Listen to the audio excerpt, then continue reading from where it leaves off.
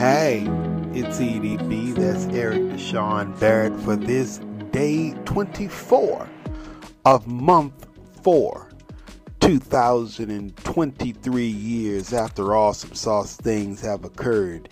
It's Monday. Did I say that? And it's about time to get this party to it. I was about to say started, but I want to say to it because I'm a Miami Dolphins fan. And we getting ready to kick the season off, are we? In some time now. Draft's coming up here in a moment. If that hasn't already come up, I don't pay much attention. I don't want to get depressed by the sports world, especially when they get into the season. My Defenders, though, by the way, in the XFL is doing business. They play tonight, or they play this weekend. Which way? Did they play Saturday, or did they play Sunday? I believe they were playing the championship game for the North. We had the North championship game. Let me see what that looked like here. Let me see here. I'm trying to figure out what's going on here for the. I want the stats here for this. Yeah, I agree. We got, why are they number 3? What's going on here? I don't know what I'm reading here because this makes no sense. Okay, let me go to XFL.com and, they're 9-1. Yeah, baby. That means that they going to the championship. Is my DC Defenders. Yes, I'm so excited about that. They're going to be the champion. We are the champions. I feel so good right now because all of my time in sports, I've never had a team go to the championship, at least not in my lifetime. The Bulls, but I wasn't young enough. I wasn't old enough, should I say, to really understand and really appreciate that. So that is a great thing to talk about. That means that this Monday, day 24 of month 4, 2023 is definitely an awesome sauce day. But there are some other awesome sauce things we want to talk about today. I like history. I like to dive into it. Some things of interest. Back in 1925, I want to draw your attention, if I may, because as we approach the summer months, as we peel out of spring and get into summer, something we're going to notice? We're going to notice it's going to get real hot. It has already, and we're still in spring, but it has already been 90 degrees. I think one day last week or day before, one of those times, it literally was like 90, 95, middle April. Can you imagine back in 1925 when the hottest it ever got? Oh, this says in April. Well, then I guess that really doesn't matter. It got 88 degrees in April in Cleveland in 1925. I was thinking that was going to be a thing, but then I'm like, it says in April. I can understand if you told me, well, yeah, 88 degrees in April? Seriously? Was climate change a thing back then too? Or was it just not normal? I don't know. Nonetheless, to think that it got that hot and people was going, oh, hallelujah, God bless us, when literally that's like an everyday occurrence around here now. It's kind of fascinating. We're going to talk about music today. And it's interesting as we prepare to have that discussion that in 2018, streaming music services overtook worldwide sales of CDs and vinyl for the first time, according to the IFPI. What is the IFPI? Come on now. No. Let's not do that. We need to know what these things are. IFPI. The International Federation of Phonographic Industry. The International Federation of the Phonographic Industry is an organization that represents the interests of the recording industry worldwide. It is a nonprofit members organization registered in Switzerland and founded in Italy in 1933 by Francisco Braga or Braga. It also operates in London with regional offices in Brussels, Hong Kong, Singapore, Nairobi, Abu Dhabi, and Miami. Welcome to Miami. Which, see, that's why it's cool. Because it's in Miami, where we get to it, you know, with the Dolphins down there. Yeah. Anyway, that was very interesting. Last week, we had the launch. Elon Musk's had his launch of the Space Force, which went up about 3 minutes and then blew up in the air. You remember that. And but more interesting than that, I don't know if it's more interesting or should I say on the same vein, the STS-31 launches mission number 35 of the U.S. Space Shuttle program carrying the Hubble Space Telescope today in 1990. That took, did it succeed or did it? I don't think it blew up in the air because, you know, nobody blows things up like Elon, but Elon. Am I taking a stab at him? I might be, but that's okay. Staying with our music mindset today a little bit, and I only want to mention this. I don't really like to talk about drama in the news. I pass by the drama. But I was fascinated by this because the wife's in there watching it, and she's watching this movie about Whitney Houston and Bobby Brown, and she's at the part in there where he's beating the dog. Yeah, he was in there, he was all up in her face, and he was like, you know, you ain't gonna do nothing. I dare you to do something. What you gonna do, girl? And I'm like, yo, I mean, he's standing there with his hands in the air, bent over you. You like 4'9". I don't understand. Just drop to your knees, take one shot to the groin. I mean, hey, man, it'll be the end of the game. Anyway, that's just me because I'm a very violent person. But today, Miss Whitney in 2007 got her justice. She got justice her way. I get justice my way. She went and saw an attorney. I would have took a hammer to the nuts. But, you know, that's, again, everybody's got to get their justice the way they do it. But in 2007, as it's read here, recording artist and the most awarded female act of all time, Whitney Houston, divorces R&B singer-songwriter Bobby Brown due to you're going to ask me to do a word that I cannot get out of my tongue. They couldn't get along. How about that? They couldn't figure it out. Yeah. Now it makes me want to go back and watch that movie because I know how this goes down. Yeah, Whitney finally gets the win in the end. Again, you know, she had handled business her way. I would have did it a little bit differently about 12 years earlier. But, you know, that's just me.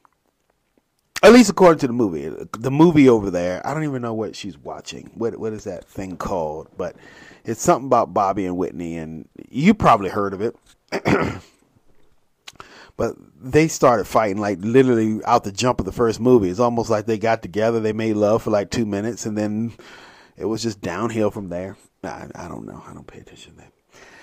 Anyway, other things in history I want to talk about today because it's pertinent to where we're going. In 1884, the National Medical Association of Black Physicians organized in Atlanta. And the last piece of business was in 1867, was when black demonstrators staged ride-ins on Richmond, Virginia streetcars. That's fascinating to me because we're going to talk to a dude out of Richmond in just a few moments.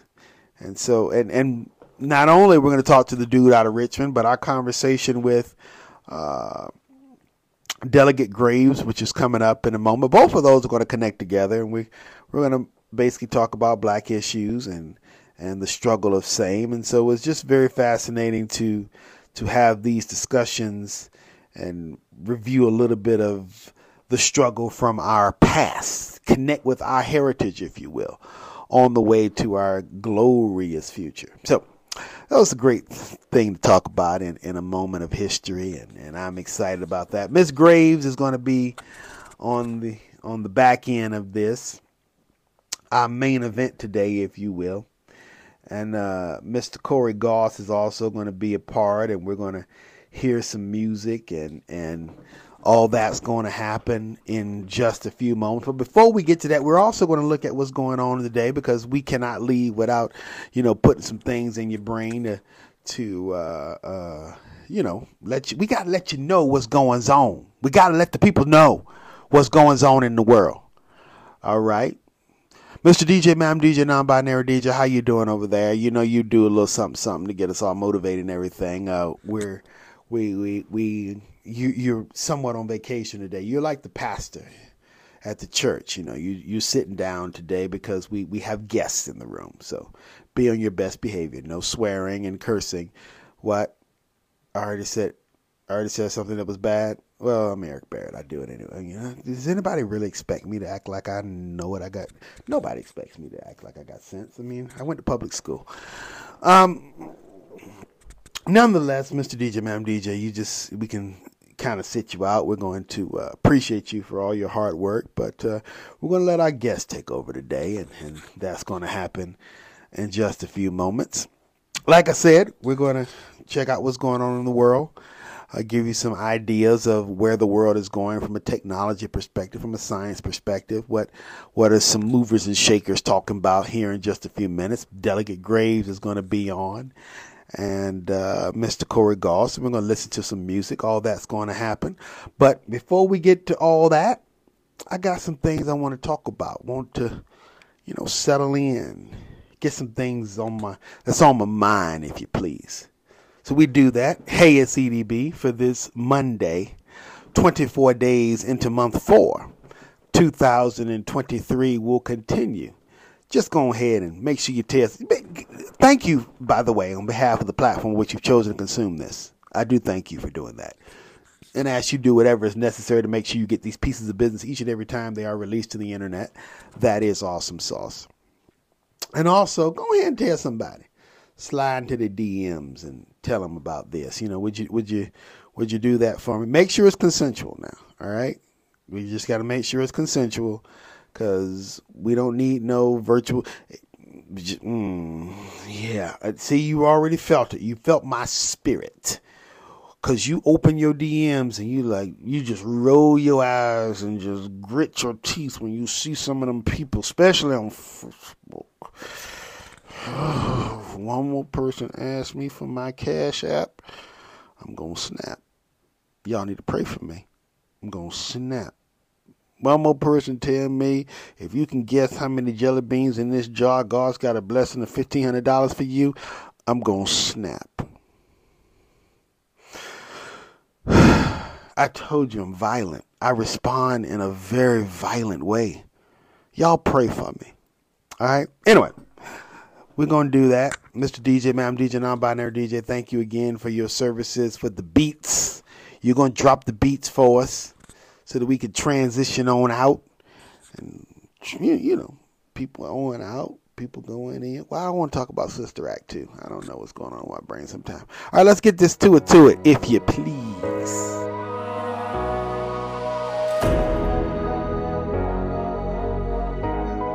Friends, it is once more and again a good opportunity, a great opportunity, if you will, to sit down and chat with you. I'm excited every time we get these opportunities. I'm not going to say they're few and far in between, but, it's a privilege. With everything going on in the world and with the constant attack, if you will, on free speech and the ability to participate in same. It's great when, you still have the right and the privilege. I think both of those kind of have to be discussed independently of each other, but yet in the same sentence. to sit down and communicate. Today we're going to do something very, very special to me. I am a person who is all about information. I believe that there is I don't believe it. I believe in the passage that is lodged in the book of Hosea, chapter number 6, I believe it is, verse 8, somewhere in there. It could be 8 and 6 or 6 and 8, one of those two. Well, it says, the people perish because of a lack of understanding. And if I can go over here and get the Bible here, we can definitely check it out. I believe it's Hosea chapter 6, but it's all right. We can just open the book and turn to the book of Hosea, and we can figure it out. Yeah, there's Hosea right there. Let me see where you be. Are you in chapter 6? Are you in chapter 8? 6 and 8. Nope, it's not 6, so it must be 8. There's 8, and not there either. Well, I guess we were wrong in both instances. Now I think it might be chapter 4. 4 and 6. Let's look at that.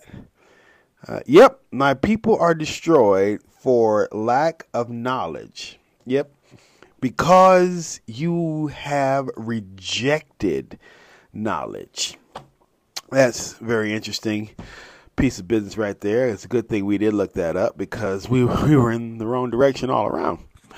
Nonetheless, because of that piece of business, I am passionate about people having the tools to make an informed decision. I'm not necessarily interested in personalities. One of the things that I have strive and have tried to present the argument, at least when trying to identify myself, is under the guise that, look, I am here to try to make sure that people have access to all the things necessary to make an informed decision, whether it's the casino project, whether it's bringing down the Confederate monuments, whether it's dealing with the Ohio Creek project and all the accoutrements that went along with that, whether it's the expansion of the trail or understanding of same, the trail being the Elizabeth River Trail. All these different projects that I've worked on.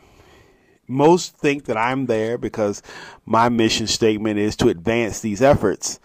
But the truth is, my mission is to make sure that everyone understands what these efforts are.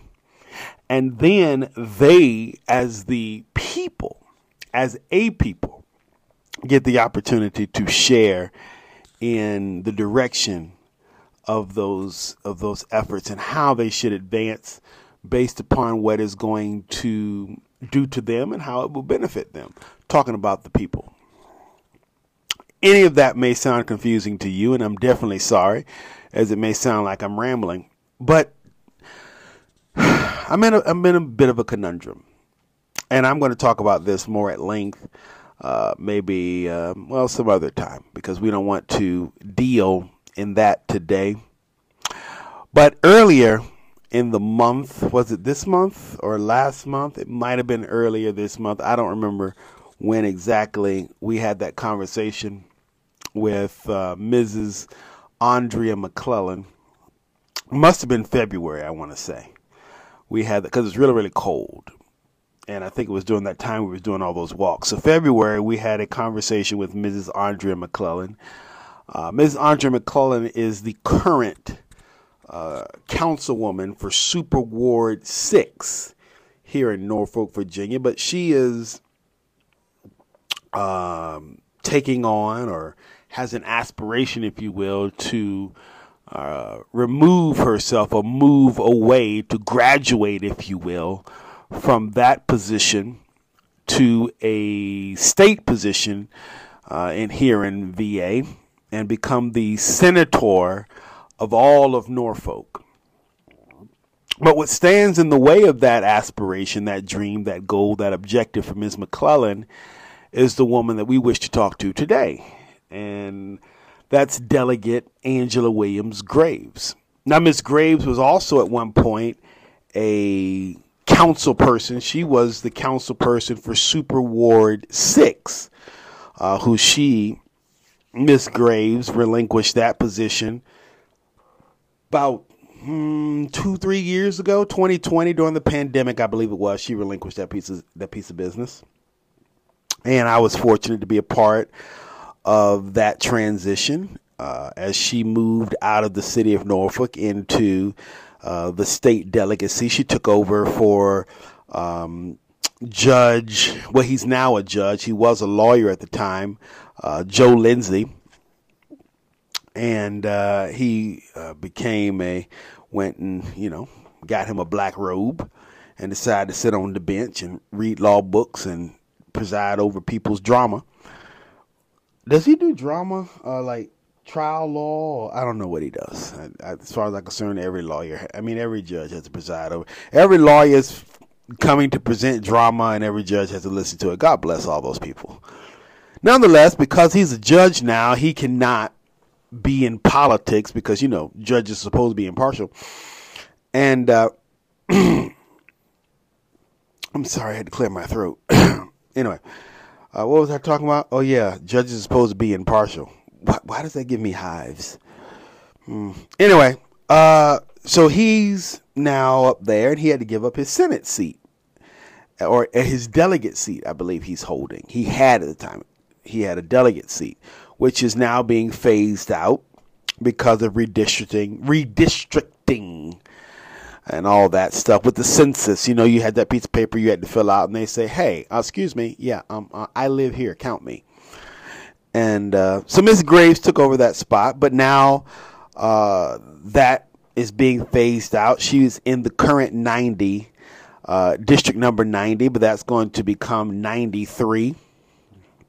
And Miss Jackie Glass is going to challenge for that position. And then the 92 is going to be another piece of business where I believe I don't want to say her cohorts. All I want to say is they went to an event over at one of those churches, and it's got a little piece of business down there, Make a Difference, I think is this.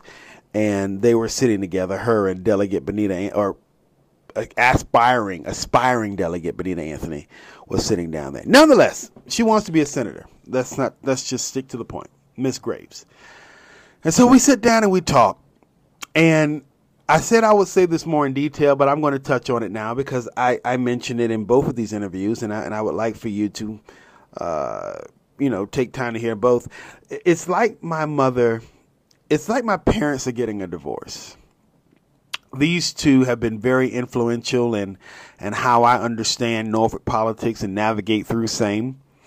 And I appreciate them both and the efforts that they have contributed to my success as an activist or social justice warrior, whatever label you want to put on me. A lot of the knowledge and information that has, as I said, that I've garnered has been from these two individuals, and so I'm very thankful for both of them. But they're challenging each other for the same seat, and so to me, it comes down to the will of the people. It comes down to making sure that everyone hears exactly what both of these individuals have to say, and then taking that, and you have to go down to, because I'm only one vote. That I think that especially people of influence should understand that I'm only one vote. And when you have power, when you are influential, it is, to me, very imperative that you understand what your role is. Your role is to point people to the truth. The great Elijah Muhammad said that I'm in search and seeking to connect with, to travel the road to truth. That's why you find more Muslims, or most of your Muslim friends are Muslim friends, Muslim friends. They have that annual journey to Mecca. It is the journey towards the truth. Buddha says that I am in search of the truth.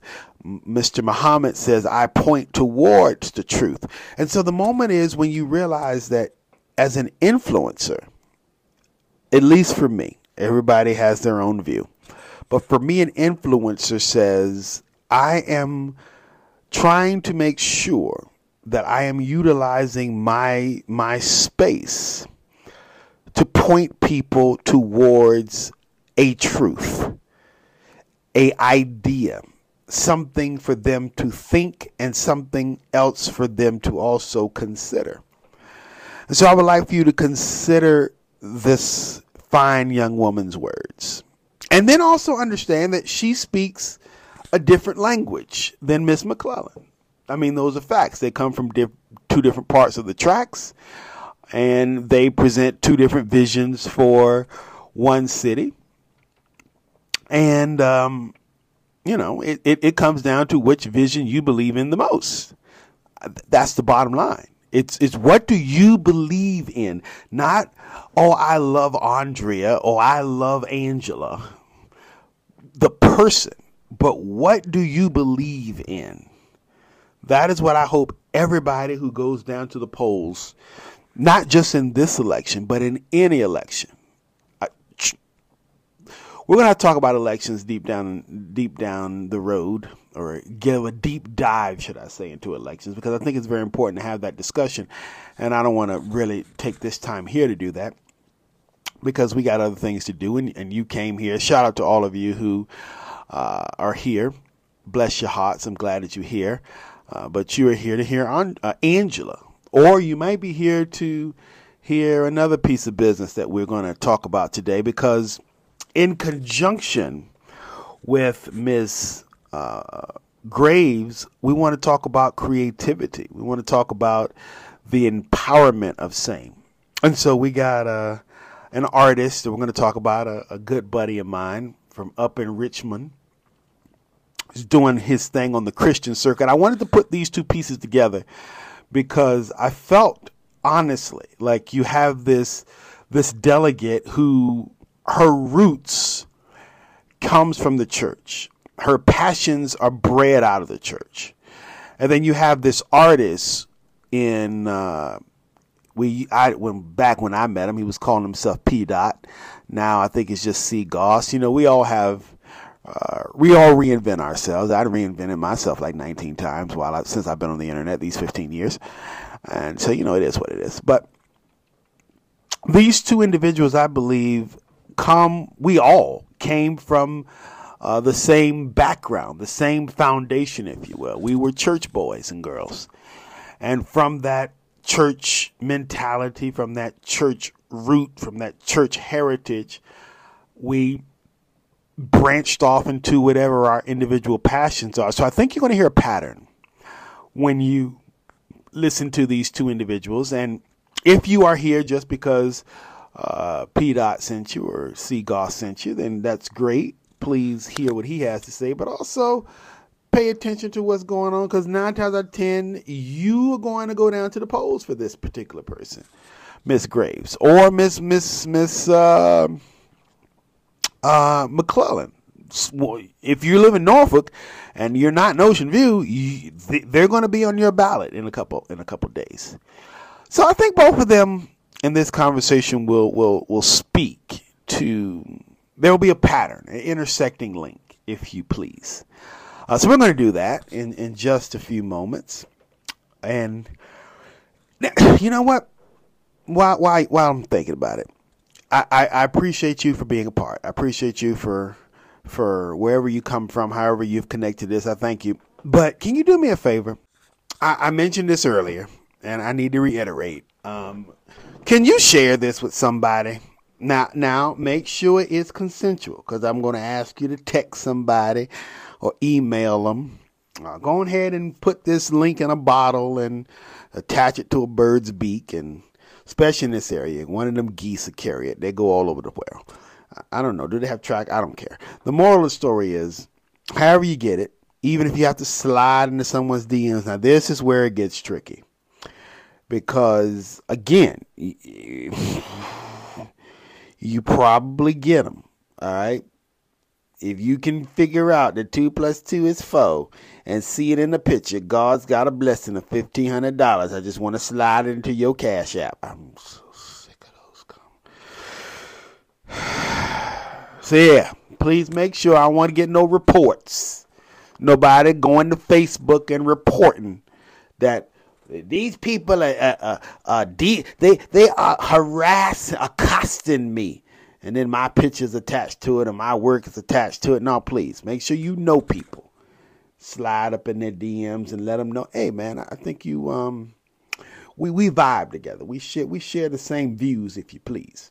I think this might be something you might want to check out. You might want to hear OP C Goss. You might want to get your hands on Brunch on Sundays or something. You might want to listen to Miss Graves as she's has her aspirations to become a state senator. You know, all these different things might be of interest to you. You might even want to just hear about the fact that the black people rode the streetcars up in Richmond because, you know, they just wanted to let people know they had the power.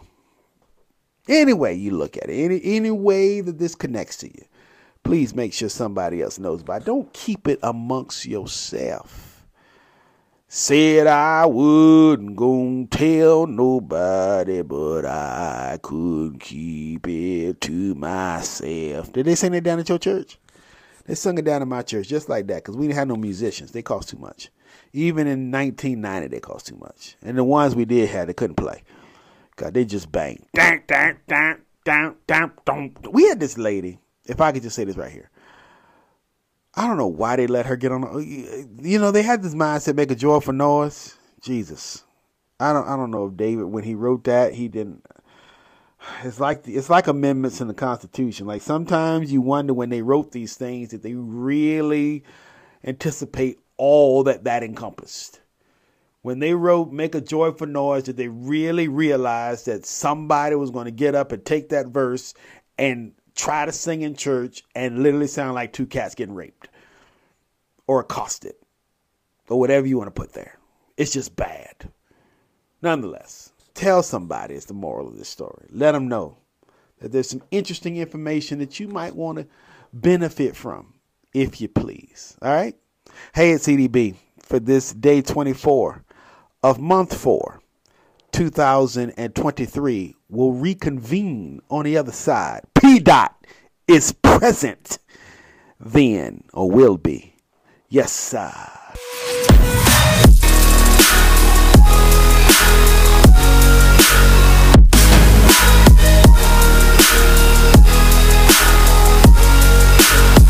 And start talking to. Now, what do you call yourself these days? Are you P. Dot? Are you Corey? Because, you know, when I met you, was P. Dot. I know. I'm C. Goss. Oh, what's with the name change? I mean, I'm not mad. I mean, we all been reinvented. I've reinvented myself like 40 million times since I've been on the internet. So, you know. Nah, so that's my real name is Corey, and then Goss is my last name. So I just go by C. Goss. I mean, I know that should. Well, okay. So, yeah. So what just didn't work no more. It didn't travel well. Okay. That's just it? That's it. Okay. Right, yeah, cool. I wanted to change it. All right. Hey, man. Like I said, we've all reinvented ourselves like 40 million times since we've been on the internet. I know I have. So, you preaching, you're making music, you're... I'm a promoter, entrepreneur. Oh, wait. DJ. Oh, you a DJ too? Yep. So, why you ain't started a podcast yet? I got a podcast too. For real? Yeah. What your podcast do? Well, I don't know about this. Where have I been? Know. See, that's my antisocial kicking in. I don't know what's going on. Well, that could be true. Every Wednesday night, 10 p.m. Every Wednesday night at what time? 10 p.m. Where is this podcast released? On YouTube. Oh, so it's not like audio. You got to watch it via it's a video No, thing. you can do the audio on Apple. What is it? Podcast app on the iPhone. Apple. And then we're on Spotify too. Oh, my bad. We don't know what Apple is, but you know what Spotify is. See, that's a diss to all of us iPhone people. I got you. Okay, cool. Nah, I love iPhone. I got an iPhone. All right. I mean, yeah. I'm actually Apple biased. I appreciate that, because if you ever text me and it turns green when you respond, I'm never speaking to you again. But neither. All right, cool. So this podcast, because now I'm curious. I was just kind of talk about some tracks, but you got this podcast thing. I'm curious. What's this about? Maybe I want to listen. Yep. So it's called the Tastemakers Podcast, and we talk about what's going on in the culture from a black perspective. And our motto is, we're grown, fresh, black, and saved. You what? Grown, fresh, black, and saved. Oh, okay. So this is kind of like, a sanctified Black Panther movement going on here. Is that what we doing, or? More like a Christian breakfast club. Oh. I like to think that Charlemagne the God is saved, but that's all right. Okay, cool. So you got co-hosts, or what? You said do I got what? You got co-hosts working on this piece of business, or Yeah. It's actually 4 of us. Oh. So yeah, 4 of us. So how long this shindig go? Every Wednesday we do about 2 hours. 2 hours? Yeah, it's a 2-hour show. Oh, so that's about 10 to midnight. Correct. Yeah. Correct. Exactly. Yeah. I might have to catch that in the morning. That's a little bit above my. Mm-hmm. Yeah, I'm in bed by 10. Most people do. Yeah. Okay. All right. Cool. So, I didn't know that existed. I'm pretty excited about that. I was like, man, I didn't know you did a podcast. I didn't know you was out here doing anything in these streets. I was like, this boy, but I should have known better than to know that Corey Goss wasn't doing anything with his life. That was stupid of me to think anything otherwise. I'm so very sorry. I'm almost insulting myself to not think that. Why did I believe this dude wasn't doing anything? That's hilarious. So this new thing you got going out here, because we have a mutual friend who came knocking on my door. Because you went to Richmond and forgot about us, no Phineas, and that's fine. Oh my gosh. And it's all good, and no hard feelings, but really no hard feelings, but just, no doubt. Okay. Just so you know, because I didn't want people to think, we in a PC culture, you got to make sure that you really don't have any hard feelings. Right. But you went to Richmond, you went north, and I stayed, here in the cotton fields. And yeah. And so we had a mutual friend who came knocking on my door, and apparently he knows God and everybody that I've dealt with in my life. I think he might, if I hang around him long enough, he'll dig up all my exes, and I really don't want him to do that, so I might end up divorcing him tomorrow. But he was like, I need you to talk. Have you heard about this dude? And I'm like, yeah, I know who that dude is. And apparently you was making a mixtape, or are we calling them mixtapes now, or are we just going straight to CDs because we're doing the streaming thing? Straight album. Okay, we're not doing mixtapes anymore? Well, we are, but not for this one. Oh, okay. All right. This one's the album. All right. So now, I thought about it, because he's like, and this is just me being real. Yeah. Because he called, he's like, Corey's doing this thing, and I don't know if he told you or not, because I don't know what his response to you was after he came to me, but I was like, okay, what does that got to do with me? And then, because, we don't believe in wasting each other's time. So then he called, and he's like, well, he's doing this thing. And I'm like, again, I don't know what that has to do with me. But then when we reached out, and the good Lord told me to call you, I'm being dead serious. I know. Because I literally went, I'm just trying to be honest with people in my old age, that literally I was like, that has nothing to do with me.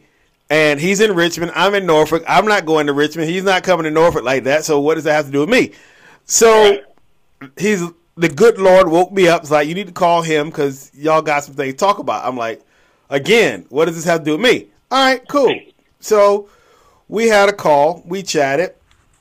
Then I realized just getting down to business here for this particular conversation. What the rest of it is, I have no idea. But I realized when I was doing this conversation with the delegate that we were talking about creativeness and minority, majority, and black rights and all those other things, not knowing all of the stuff that you are doing that I just learned 5 seconds ago.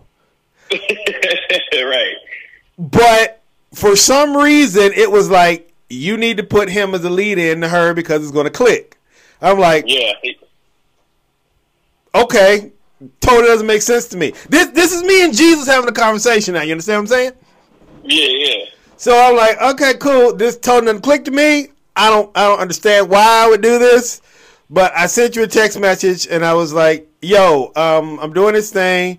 You got some, because I sent it to you Saturday. Like, I need to do some 24 hours because literally I was like, I expected you to say no. Come on, man. I never turn you down. Excuse me? I never turn you down. I understand that, but still, but what you have to understand, you're a businessman. I'm a businessman, right? I have no plan here. I don't know why I called you. All I know, I did. I did not know all these things that we just discussed. I'm fascinated by literally sitting in this chair in the last how many minutes we've been talking. I have now realized how this pattern has woven together because of the things you're talking about with your network and the things that we're pushing with this conversation that's coming up here in just a few moments. I just now learned, so that's what that meant. All right, cool. You know, that whole Psalms 118, this is the Lord's doing his marvelous in our eyes. You read the Bible. Okay, cool. Right. So explain to me this mixtape and then tell me what else is on your mind. It's the album. I'm sorry. I'm old, dude. I'm sorry. Jesus, I'm going to be 40 next year. Congratulations. I didn't know that was a good thing. But tell me about this. You alive, boy. What you mean? Huh? You alive. That's good. That's a very good thing. I mean, it's a good thing in one thing, but it's also another thing for that Reagan juice because now I have to hide all the greatest in my hair. Oh, my gosh. Here you go. No, don't hide it. Just let it go. Says the man who's bald. So what's this album about? What's the whole point of it? Why did it come up? What are we trying to achieve? Yeah. Tell me. You want to get into it now, or like is this the interview? Yeah, man, that's what we doing. Okay, cool. So, Brunch on Sunday is the name of the album, and it came from an idea I had from my last album that was called Miami. And Miami was a very emotional, very heartfelt, very going through the storm kind of album, and I was getting my feelings out a lot in my last album. Then Miami came around because I just started to feel better. Felt like I was out that groove, but out that storm that I was in, and I felt like making music that reflected how I felt at the moment. So I was like, Christian artists really don't make music like this, like the kind I'm making. So it was important for me to do these records because, like, although life is a struggle, all of life is not a struggle.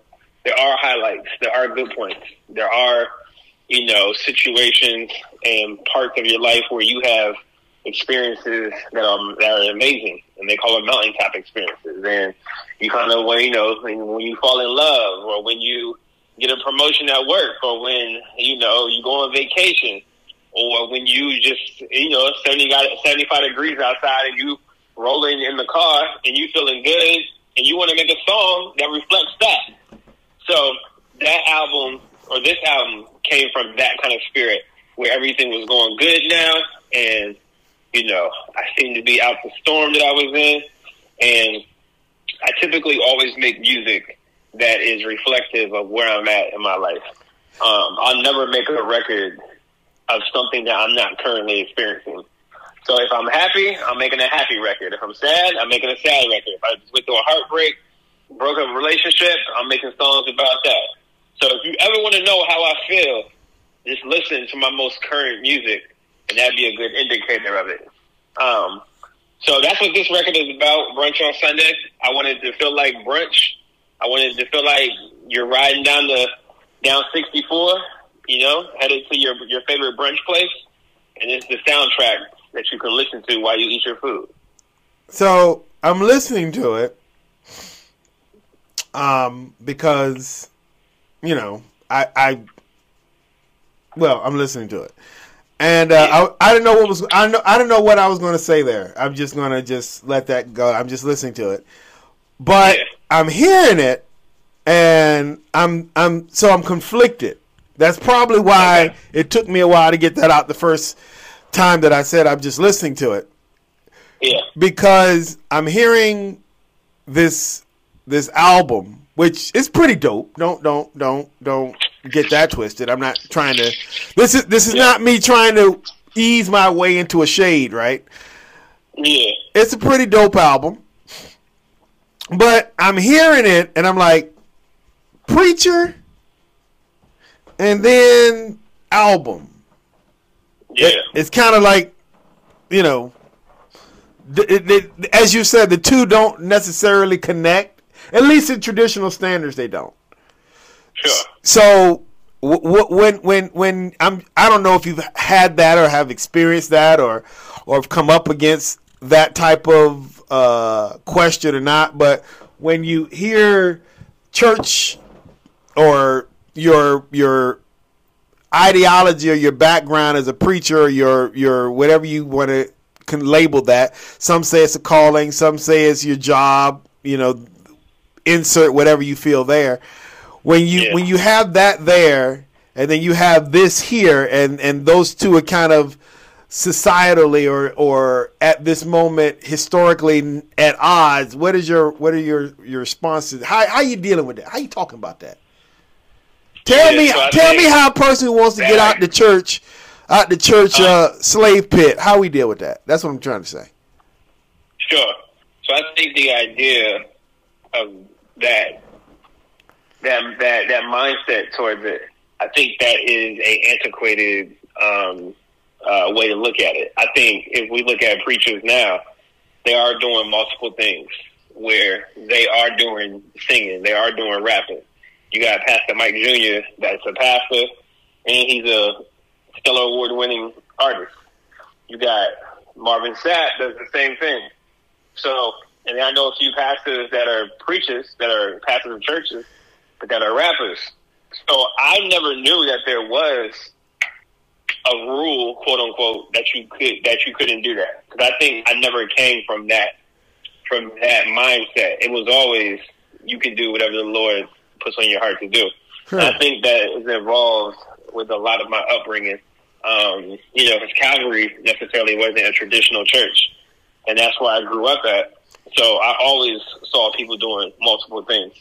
Right. And I always felt like, like I wanted to be a rapper first, and then I wanted to be a pastor later on in life. I figured that was the normal flow of things, the evolution of it, especially if you're a Christian rapper. So yeah, I'm not too familiar with the not dynamic, but with the tension between rapper and preacher. Because to me, it's just normal. To me, it's like, this is what you do. Hey, man. Hey, if you don't know nothing about it, ain't no problem, ain't no reason to try to make it up now. So, this, talk about this podcast very quick, and then I'm going to get out your hair because you got things to do, and I don't want to take up all your time. This podcast, you talk about the Black Breakfast Club, if you will, or the Christian Breakfast Club, if you will. What are we doing? And so this podcast was an idea from my homie DJ Quote. He's out there in 757 still, and he hit me up about a year and a half ago. It was like, I got this idea it started off as a Christian hip hop podcast, and there wasn't a bunch of Christian hip hop media the way that we do it. So he was like, let's do this. So I was like, all right, I like talking. I like being on camera. Let's do it. And then he had some other people that he brought in as well. And we formed this thing called the Tastemakers. Now, over the last year and some change, we've evolved from a Christian hip hop podcast to a pop culture podcast from the perspective of Black folks, who are in the culture. So it's done well. We've been shouted out by some pretty well-known podcasters in our space. We've had interviews. We have put on events and all kinds of stuff. So the podcast is doing well. And it's unique perspectives as well, because you have me who's single. You have the guy who started the podcast who's married. So that's a married guy, a single guy, and a married woman and a single woman. And you put us all together, and we, kind of chop it up and give you all the perspectives from where we're at in our life, in our life's point right now. And at some point, the two single people figure out how to get together. Now you got 3 couples on the podcast that we're working on? Nah, it's nothing like that. It's all friend vibes. Oh, okay. All right, cool. Hey, man. Good. Look, I ain't trying. Don't nobody say I started that. I don't know what's going on here. So I'm just reading the tea leaves here. All right, man. So we got this track that's out there, and as I said, it's the lead in to this conversation that we're having. One of these days, we have to sit down. Now that I know more about what's going on in your world, we got to really chop it up about what was going on down here in the 757, at least on our corner. Because, it's a lot of things that's going on that we don't know about. A lot of people are doing things. I didn't know you had a dude over there doing something. Granted, I knew that there were people out there, but who they were, no idea. And so I feel like that the internet is a great place, but it's also a kind of hiding place because you never really know that 40 million people might be doing the same thing. So, the good thing, again, that I thought when I said this was that here's this conversation we're getting ready to have with a sitting delegate. So, is one of those people who's running the town and the culture that you're dealing with. You talk about somebody out there in 757. Are we talking about Norfolk 757 or Virginia Beach 757? What are we talking about? What are you talking about? Your peoples. Is it Norfolk or the Virginia Beach? Where they at? Oh, the one from the podcast? Yeah. He's in, where's he at? Chesapeake. Oh, yeah, I don't care about Chesapeake. But, we got this lady here that's running, and she's in Norfolk. And she, literally, if, when you hear it, I think you should really, I'm not going to tell you what to do. You're a grown man. You can do what you want. But I think that you will hear that you're, in some cases, talking the same language in some instances.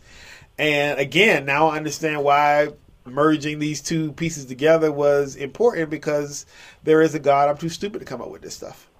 There you go. And I'll send you the links for the podcast, too.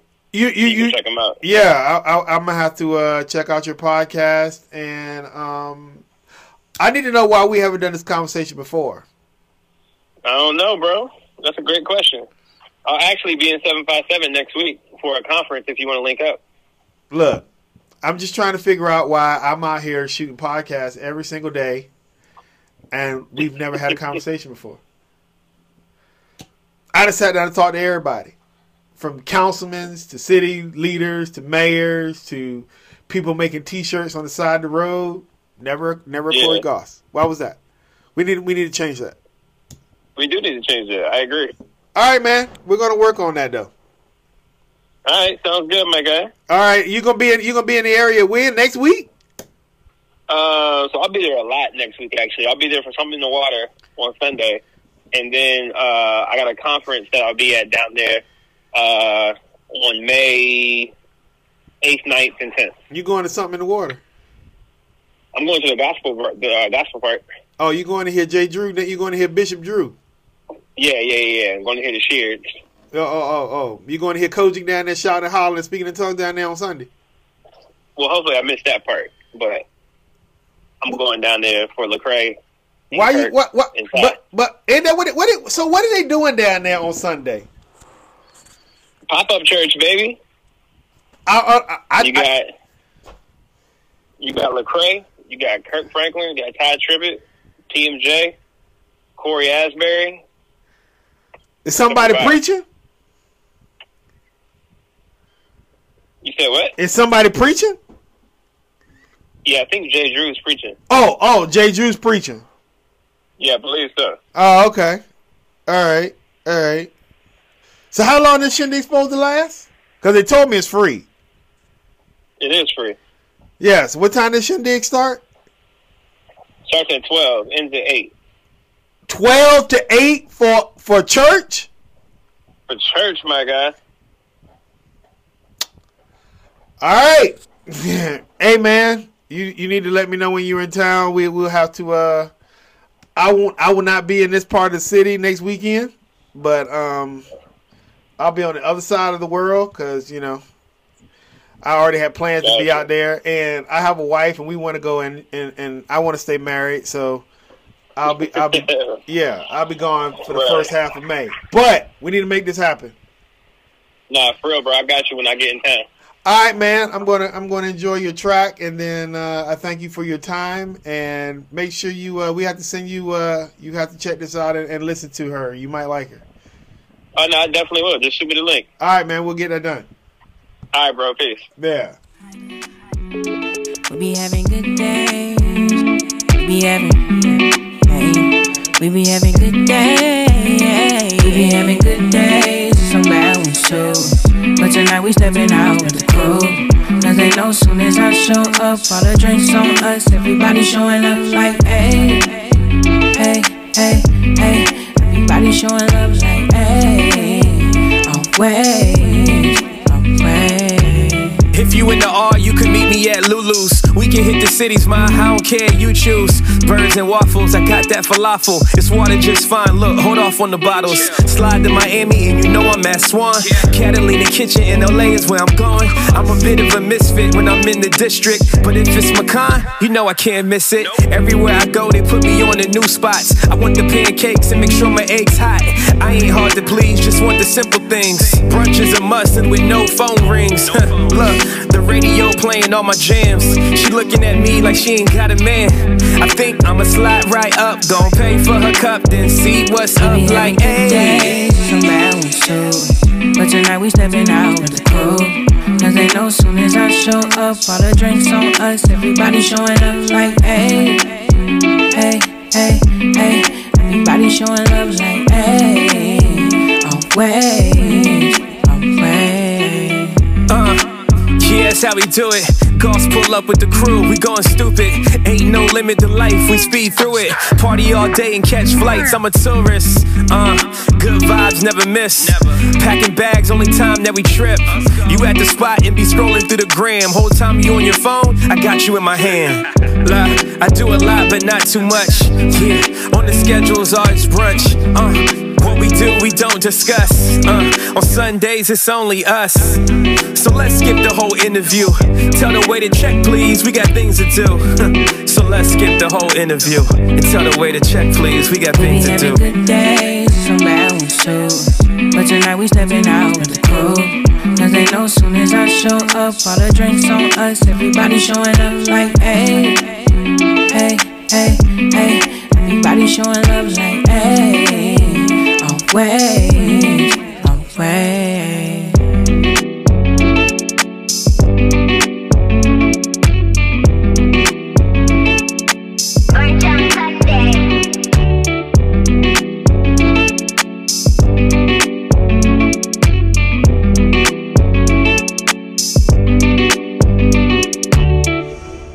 All right.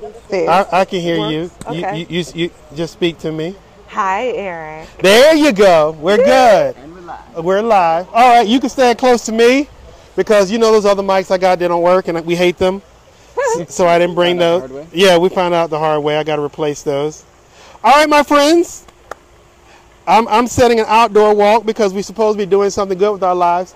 My ladies and gentlemen, we're coming this way. We're going to walk and We're gonna walk and talk. we're going to walk and talk. Okay. So we're going to head that way because it's more quiet. Okay. Oh, great. Thank you. All right. That's right. Because we're gonna that's right. We're gonna walk away from it. Yeah, So I'm good. You want somebody to carry that for you, or you got it? If you would, that would be great. Yeah, Thank you. carry And her then I for can you. walk. I know. That's what I mean. It is happening. Because I got all campaign stuff in there. Where is I got everybody? campaign lid, Where is funding everybody? envelopes, all that. All right, she hiding. All right, well, grandmama's coming up. There we go. Okay, Yeah. that works. I like it. Yeah, we're walking and he's doing the pictures back there. Sam's going to stand beside me in case we want to tag team on things. Go ahead, Sam.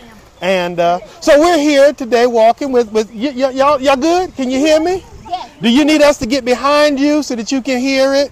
Or do you need, yeah, we're on time clock. We got a delegate here. This ain't Hooligan Village. We got a delegate. Silly. We got to work. You are silly. Lord, well, you know what it's like to try to get black people on the same page.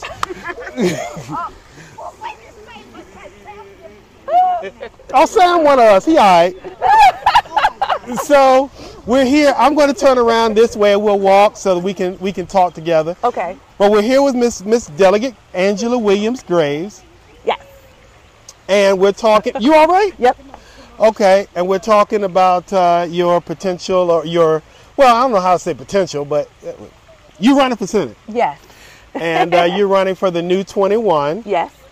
And we'll get into that in just a second. Okay. But before we begin, we want to talk about, because you're Angela Williams Graves, so we want to talk a little bit about heritage, where you came from and all that good stuff. And Okay. and so let's begin with that story of who you are, where you come from and all that.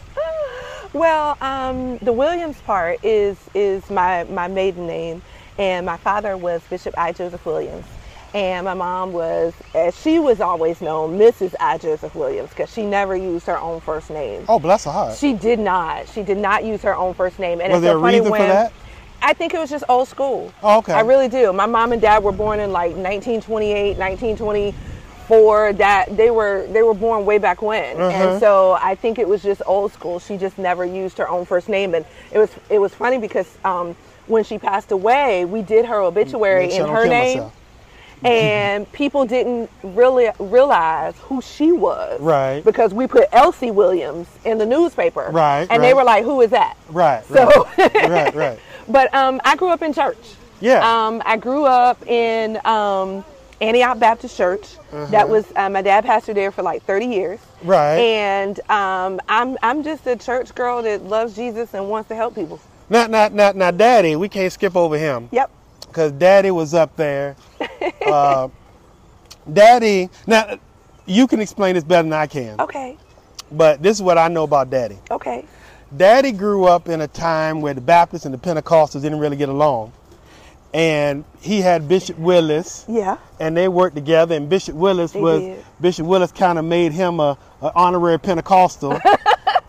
And We were Bapticostals. Yeah. That's what they called us. And Bishop I. Joseph Williams made Bishop Willis an honorary Baptist. Yep, absolutely. Watch yourself. And yeah, thank you. And that's kind of how that bond forged. But y'all got together on various civil rights issues, and he was a powerhouse in the community. So most folks don't really know that you have a heritage in. Bishop Willis, Pastor Milton Reed over at New Calvary Baptist Church. He was the reason why Dr. King came through, right? Yep, absolutely. Yeah. And the Guns family. Jeffrey Guns and his father and his brother over at Second Calvary and Abyssinia Baptist Church. All them people's in there too? All those folks were, people don't realize that in addition to like our family going back, the Guns family goes back way back. Oh. And so I never knew that. Oh, absolutely. And so because Jeffrey Gunn's father pastored Abyssinia Baptist Church. Right. I knew that. And over so, there off Colley Avenue. Exactly. And so there is a history there of folks that I was influenced by that go way back in terms of civil rights and making sure that folks had the right to vote. Making sure that folks were registered to vote, and helping them get to the polls. So all of those were all of that connected with Miss Butts over there, Evelyn T. Evelyn T. Butts, yep. All those in the same, because she was the reason why they got poll tax removed. Is that correct? Absolutely. Okay. Absolutely. All right. Absolutely. That's when they start making you count the jelly beans in the jar. Yes, and answer ridiculous questions. Yes, how many? It's called poll tax. It was called poll tax. It was a poll tax. You either had to pay money, or you had to count the jelly beans, or you had to answer ridiculous questions, or any old thing else that they came up with to as a barrier, as in white folks who did not want black people to vote. I mean, that's just the plain and simple of it. Or any other crazy thing that they came up with to keep you from exercising your constitutional right to vote. So what's very interesting to me about that is we have all these provisions on the right to vote, but we don't have any provisions on gun rights, and they're both constitutional rights. Yet one seems to get a free-for-all, and the other one seems to get all kinds of restrictions in the name of it's the Constitution. Right. So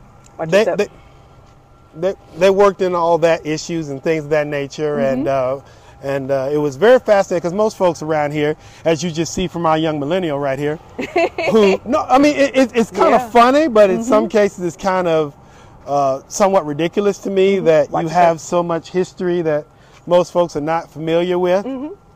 And so we see all these different things like Angela Williams Graves comes up and they as my mama liked to say, Barbie doll or troll doll, they kind of go in that mentality instead of realizing that this woman actually knows something.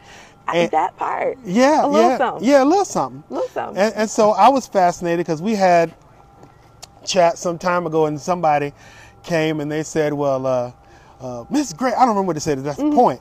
But we have chats a long time on those nice rides back from Richmond when we sit there and talk policy while you coming back home. And so we've had these 2-3 hour chats about, your thoughts and views and how these things connect in life and different things and how policy and heritage and all those stuff are important. So I know you know something. That's the point. Appreciate it. Yeah. I don't care what they say about it. I know you know something. There's a brain in this behind this pretty face. There is. Right? There is a brain behind this pretty face. There is. And I say publicly, and I say this because I've said this. You and I did a conversation with someone else. And the moment I said in that conversation with her is I feel like my parents are getting a divorce because I feel like both of you are very smart, intelligent individuals, and I won't take that for either one of you. And so that's just something that I hold strong to. And when people come and say, well, I think that, I'm like, no, Angela's not stupid. She knows what she's talking about. Well, thank you. Which, speaking on that, we go into this this next part because a lot of what you're working on is focusing on bringing people awareness to the fact that we're in a majority minority, which most folks have no idea what that is. I, to some degree, have no. What did you saying back there? Our person. I'm saying I know. Oh, you know what it is? She knows. What she knows what it is. Yes. She's smart. I'm very much about who I am and where we came from. Oh, absolutely. But see, she's smart. The rest of us went to public school, so we don't know. Well, even in the public school, they had the minority majority because I sent your brother to school on a minority majority. I have no idea what that is. Went all the way down to Ocean View where we lived. Wow. We lived in the Broad Creek, and I sent them all the way to Ocean View. And the city itself is a minority majority. I mean, if you really look at the schools and the makeup of the schools, our schools are majority children of color. And so we have majority minority as a city all throughout. And so this district that we're in District 21 is a minority majority district. We were redistricted due to the census. The census comes every 10 years and people don't realize how important the census is. So please explain to me, because it's like lawyers talking amongst each other, and the dumb dropout, the college deprioritizer. Deprioritizer, oh, that's a good new word. Yeah, that's a real good new word. That's his. That's his. That's He deprioritized okay, education. All right, okay. I didn't deprioritize my education. It got defunded. But okay, there you go. That's a whole other thing. That's a whole other conversation. That's a whole other thing. Yeah, but so what is majority minority? Because minorities are primarily Black people, people of color, the AAPI community, that's the Asian Pacific Islander community, those individuals. But majority of your minorities are Black folks. Right. That's just pretty much what it is. And so this city is made up of a majority of Black people. Right. Black and brown people. And the children, the schools, the whole 9 yards reflect that. So this city is majority minority? The city is majority minority. Yeah. Because when you look at maps in the country and different things like that, and I don't know why I'm not looking at you, I'm looking up at the sky. But when you look at maps, you always kind of see in many cities it's kind of neck and neck. But what I'm thinking you're hearing is when I'm looking at different demographics, I'm looking at them all broken down into Black, Asian, Latino, things like that. So what you're doing is you're putting all the minorities together. Absolutely. And well, Absolutely. so then that does. Because Latinos are a minority, Chinese people are a minority, Hispanic people are a minority, Japanese people are a minority. All of the Asian South Islander folks are minorities. So we're counting all of those So together. we're counting all of those individuals Got you. together to make, but even at that, the bulk of the minority is still Black folks. Right. You know right, what I mean? It's still right. Black folks. Right. So majority minority is basically we are when we talk about that, and for somebody like I said who deprioritized or defunded their education, or for some of us had it defunded, what is that? What are they hearing when they're hearing this? What do they need to pay attention to when they're hearing that? A lot of times it's just about representation. Because Okay. representation matters.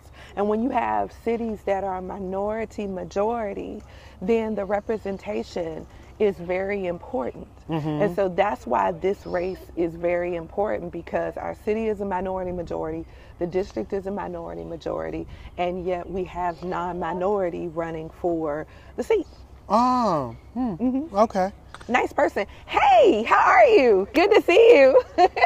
Oh, Madam Doyle. Yes. Yes. Yes. Not surprised she's out running. No, She's a runner. Yeah. She's a runner. Yeah. Everybody See? wants. Yeah. Yeah, it's Norfolk. That's what it is. That's what it is. I Yeah. mean, somebody said to me the other day, I was walking down the street and I spoke to a couple of different people, and they were from Richmond, and they were like, it really troubles me when an elected official can walk down the street and nobody speaks to them. And that if you can't walk down the street in a neighborhood or like a downtown where people are moving and not see anybody that knows you, there's a problem. I mean, I'm not an elected official. But I can't walk down the street And anymore. everybody knows you. And See? sometimes I don't know if that's a good thing or bad. Because sometimes they know me it's because I got a target. Anyway, who, me? You? Yeah, you. Why? I believe he's CIA or FBI or something. This is your bodyguard. Who, this guy right here? I don't know. Who, Sam? Yeah, I don't know. Oh yeah, he's a scary dude. He'll kick the head off a moose. Yeah. He can fight. Yeah. So I love this view. yeah, we're walking along the trail, which is a great segue because you have some interest in the trail, at least in trails in general. So would you like to have a discussion about that or take your time on that? Well, no. Because I work with the trail. Right. Yeah. Right. And that's the Elizabeth River Trail. Right. And one of the things that I'm really proud of that we did when I was on city council was improving the trail over on the south side and improving access to the trail over on the south side. When we did the new apartment development that's right at the bottom of the Campostella Bridge, there is a Elizabeth River Trail, or at least there's supposed to be, over that runs along that pathway. They're supposed to be what bridge? at the Campostella, at the bottom of the Campostella Bridge. Oh, yeah. You expect me to run across that bridge?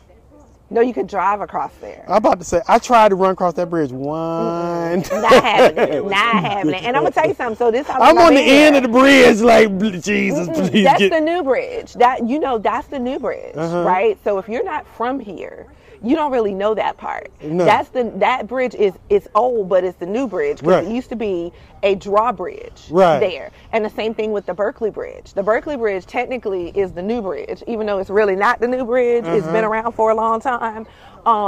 It's a higher drawbridge. It used to be a low bridge, so it was opening and closing and stopping traffic. And so they built that's the new bridge. Oh, he's turning. Oh, he's turning. Yeah, he's turning. Yeah. But that's as bridges go. Yeah. That's the new bridge. But over there. So when you talk about expanding, because you talk about going over towards that south side and making that more accessible, because that bridge is scary. Well, the bridge is the bridge. I mean, the bridge is the height that it is, so that it doesn't have to lift and open and stop traffic. Oh, I'm not talking about the height of it. I'm talking about like maybe it's gates to go all the way, like a fence to go all the way across the thing. It does. Yeah. It was built to standard when it was built. Yeah. Well, when I'm thinking, like, if we're talking about expanding trail over there, is it a possible? And it's just something to think about. To put a gate all the way across the whole side of the bridge, because maybe you get up to the top of that bridge, you get real scary. It does. Maybe that might be a possibility. Yeah, that might be a possibility. Yeah, I think because at least if I see that gate on the other side when the wind make me feel like I'm gonna fall over, then I'll be all right. But a lot of people walk it. A lot of people run it. A lot of people, Oh, people are okay with it? Yeah. Oh, people walk it and run it. If they like it, they like it. I love it. I don't run it at all, so it doesn't. I did it. I did it twice. It doesn't. And it may be just the time of the day I did it in. Yeah. I got to the top of that bridge and I was, Jesus, if you get me off this bridge. So you just don't like the height factor. No, it's not the height of it. It was windy. Okay. And you couldn't maintain your balance. Gotcha. And you're at a part where there's no protection. Okay. So you literally feel like you're gonna fall. Yeah. Let's not do that. Yeah. Let's not do that. Have you heard of the Jordan Bridge? Yes. Okay. I've ridden the Jordan Bridge several times. Yeah. It's the same story. Yeah. It's really high and it's really the Berkeley Bridge is fine. Berkeley is fine. Because you're in a gate. You are. You look like you're running through prison. But that one lifts. Also. Yeah, but what I'm saying is the walking path. It looks like you're protecting on each side. Gotcha. And that makes it fine. So it doesn't really matter because you're protected. Gotcha. On the Campostella, you're not protected. You're not protected. Yeah. And that's the scary part of it. Other than that, I don't care. But I like the opportunity for people to get out and enjoy nature. I like the opportunity for people to be able to exercise. Traditionally in Black communities, we have not had those opportunities of green space and being able to walk and being able to do it safely. Right. And a lot of health concerns come from lack of exercise. Right. And so having those walking trails, having that nature piece, it allows our children to get better exposure. It allows our community to be able to meet and greet, because a lot of people walk together. Right. They have these little walking groups where they walk together. And so it is a wonderful thing to have that, so that folks can fellowship together and still be healthy and participate in nature. My initial, you know that I worked on, I don't know if you know it or not, because I don't know when we got together, but when the Ohio Creek project started, they called me because I was working with the Joe Rieger over there at the project, which I blame him for every piece of gray hair in my head. But all three pieces. All three. It's more than that, trust me. All three pieces. I got that Reagan juice in there. It's working on it. But see, the fact that you've seen them lets you know that we have a problem. Because I can't tell anybody anymore it's dandruff. But we came over there and they were talking about that Ohio Creek project. My initial reaction was, you got a project that's coming over here. They had no amenities in it when they first talked about it. And my argument was there were only 3 ways to get out of this neighborhood. Either the Merchant Marine, the shipyard, or the military. And 3 of those, and I'm not saying that is true, but mentality-wise that is true. And so one of those had a military test or a fitness test we couldn't pass. There's an article came out a couple of days ago about the gentleman who went to boot camp and died in boot camp because he couldn't pass the physical fitness test. So my argument to them was that if we did a walking trail / fitness course, and Christine and I went all down to Virginia Beach, all out Ocean View, looking at possible opportunities to build that course and things. And so that was always the idea, what you're saying, of how do we build an environment where people can come along and exercise. And we started talking about exercising in Chesapeake Heights. They look at me like, we don't want no exercise. I know. Then about 4 people died in the same week. We just want to kind of eat poorly and die. Yeah. You just and take a pill and think we're going to be healthy. Yeah, and then when one of the pioneers of the community, of the modern pioneers, dropped dead from lack of exercise, then we started talking about, maybe we should really consider doing something of that nature. Yeah, absolutely. So absolutely. So what is your vision for parks and trails and things of that nature moving forward. I know there's legislation that went through. Sam may know more about that than I do on that, so he kind of follows those types of things. But oh, cool. Yeah. So maybe I should get on this side so he can hit. So what is your vision for that moving forward, or what do you want to see or trying to push through? And well, obviously, like funding is a big piece, and making sure that new developments have the proper have some green space. We are landlocked in Norfolk, and we are. When you say landlocked, what do you mean? I mean, it means that we don't have anywhere to go. We don't have we don't have a whole bunch of. That's all we can do is pretty much go up. Right. We can either go up, we can tear down and rebuild, but we don't have anywhere to go out. We're not like Chesapeake or Virginia Beach where they've got gobs of land. So basically, we're mini New York. That's undeveloped. Where I wouldn't go with a mini New York, but that's probably a good, because they don't have anywhere to go either. Yeah, they don't have anywhere to go either. So that's probably a good analogy. And so when we build, we have got to be mindful of the need for, we have to be mindful that we're an urban city. Right. We have to be mindful of the population. Now define urban city. Urban city is where, there's suburbs and there's urban. Right. Suburbs are where houses and homes are more spread out. You've got more land. Mm-hmm. When you have an urban city, we're all stacked on top of each other. Clustered more together. Yeah. And I think people live here because I think in Norfolk we do have some of a mix. Right. We have our downtown that is, closer, more dense. Mm-hmm. And then we have neighborhoods, like where I live in Poplar Halls and where I grew up in Ingleside and in some other neighborhoods like Meadowbrook and Larchmont where they have space between, the zoning has space between the homes and they're not super close together. So you have a hodgepodge in Norfolk of different types of residences. And you're going to let me stay in Ingleside by myself, right? Well, I have a house out there. Okay. I do have a home out there. It's a rental, but I have one. I'm just saying, so that means you don't come out there and bother Ingleside, right? Let me tell you something. I love Ingleside. I would love to find a house on the water, gut it, and redo the whole inside. There's one back and there. Expand it out and redo the inside and make it like, I have to talk my husband into leaving Poplar Halls, but that's what there's one back there, right? Is it really? Yeah. I would love to. It's not yours. No, I don't live on the water. I'm not leaving Ingleside. I love it. My wife disagrees with me, but that's all right. But I love it there. It's back there. On Eaton. I love it. Nice little yellow brick house. Oh, I'm sorry. Don't give her house away. You trying to give your mama's house away? Oh. You can see it from the yeah. And it's on the backyard. It's on the water. Oh yeah. And the front yard. Oh wow. Yeah. Wow. Yeah, I'm trying to get her house away. I'm sorry. See, you are so right. I grew up on the water back there. I grew up on Brennan Avenue.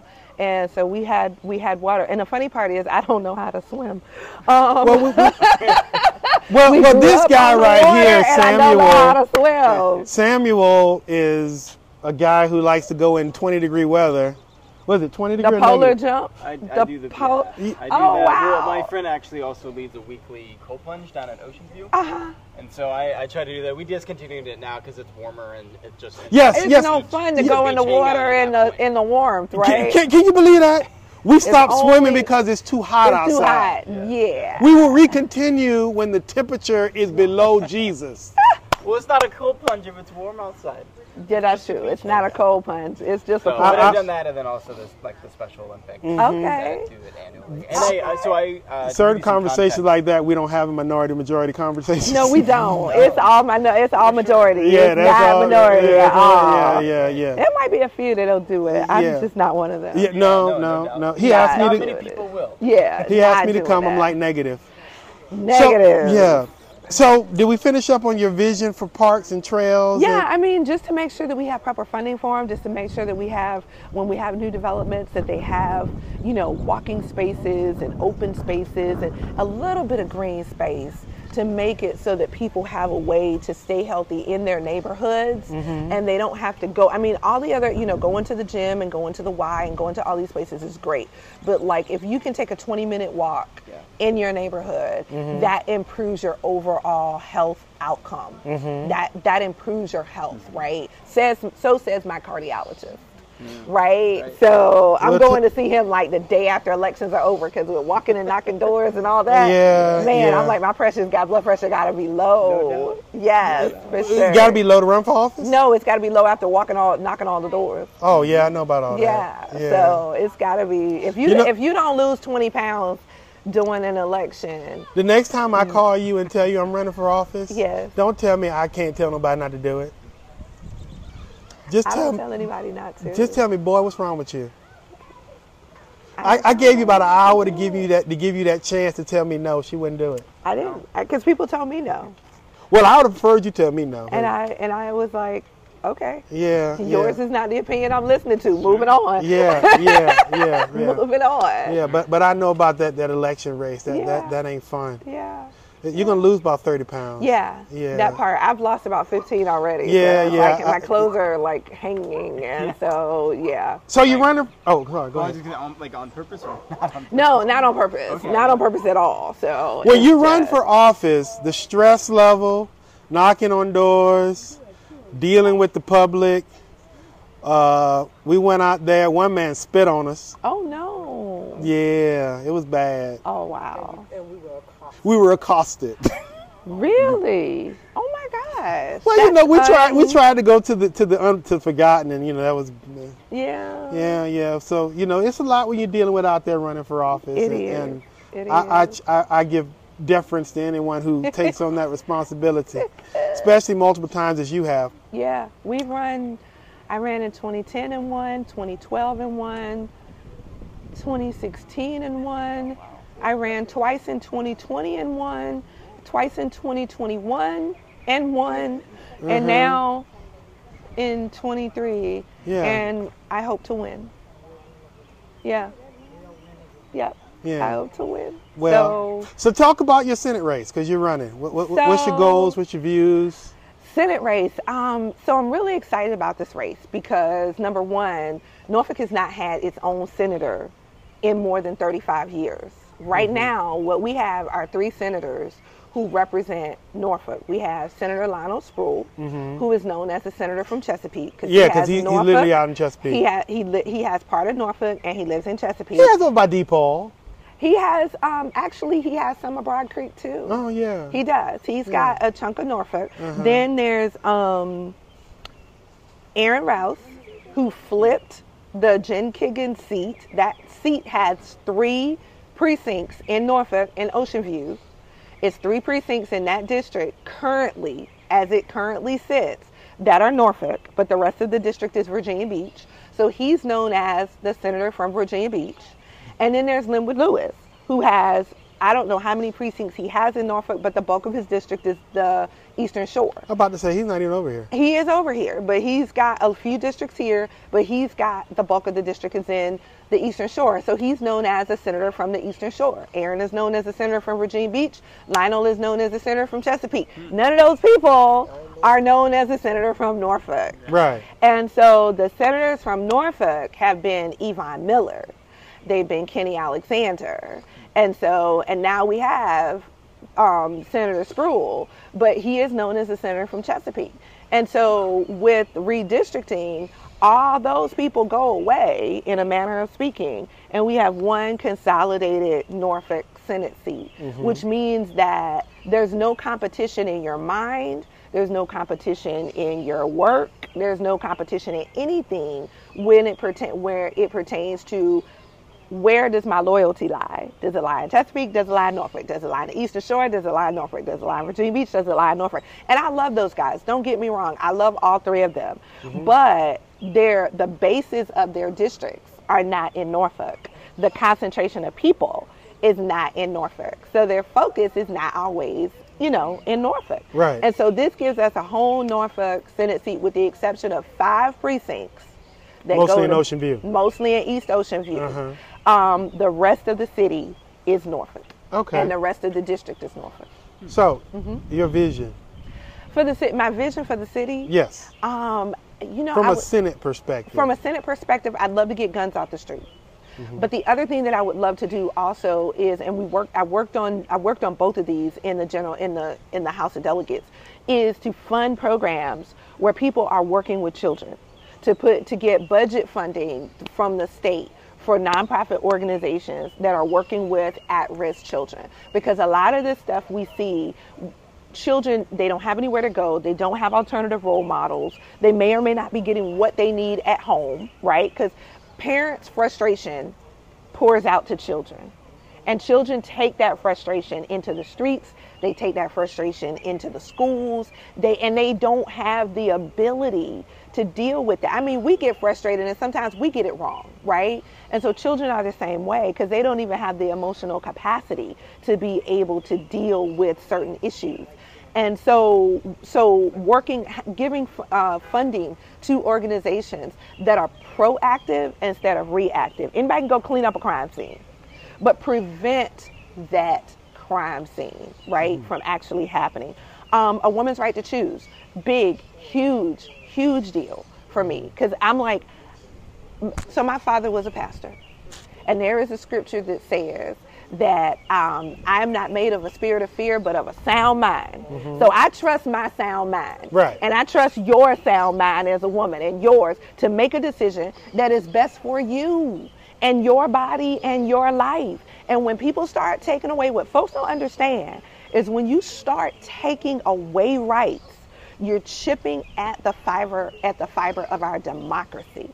And you're chipping at the ability for people to be able to move and do and make decisions for themselves. Women are being relegated to second-class citizens. And that's just something I can't. Now, when you talk about you a church girl, and then you talk about reproductive rights, now, anybody will know that I have been considered, the gay man's preacher. I am the abortion preacher, so how do you speak to that crowd of people who, because my argument is that it's not about trying to force somebody into or force the church into agreeing to something, but it's more putting the power into the hands of individuals. And I like to go to Joshua, where he says at the end of that chapter over in 24, where he says, listen, this is what you're supposed to do. The Bible says this, love your Lord thy God, the commandments, all that stuff. But listen here, I'm going to go over here and do what I do. You're going to go over here and do what you do. And so he gave kind of the blueprint to what you're trying to say, is that we're trying to give everybody the opportunity to do whatever they believe that is right within their mind.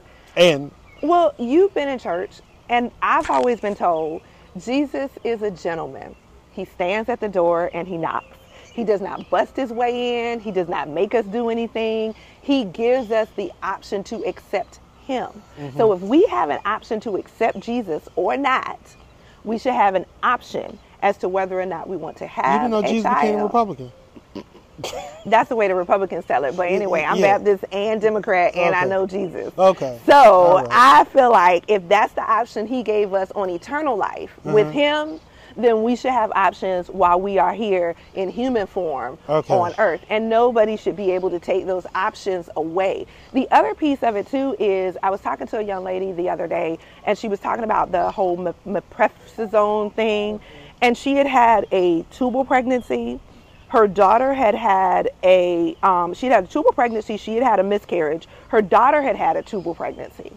And every single time, that was the drug that they were given to help expel the pregnancy so that she didn't die and so that her daughter didn't die. Right. So when we talk about this pill, they coined it the abortion pill, which is accurate but not accurate. It's also a matter of healthcare and making sure that women don't die, and that people who are lawyers and have no medical training are not making decisions about health issues. I can't tell you about the law. Why should the law people be able to tell me about healthcare?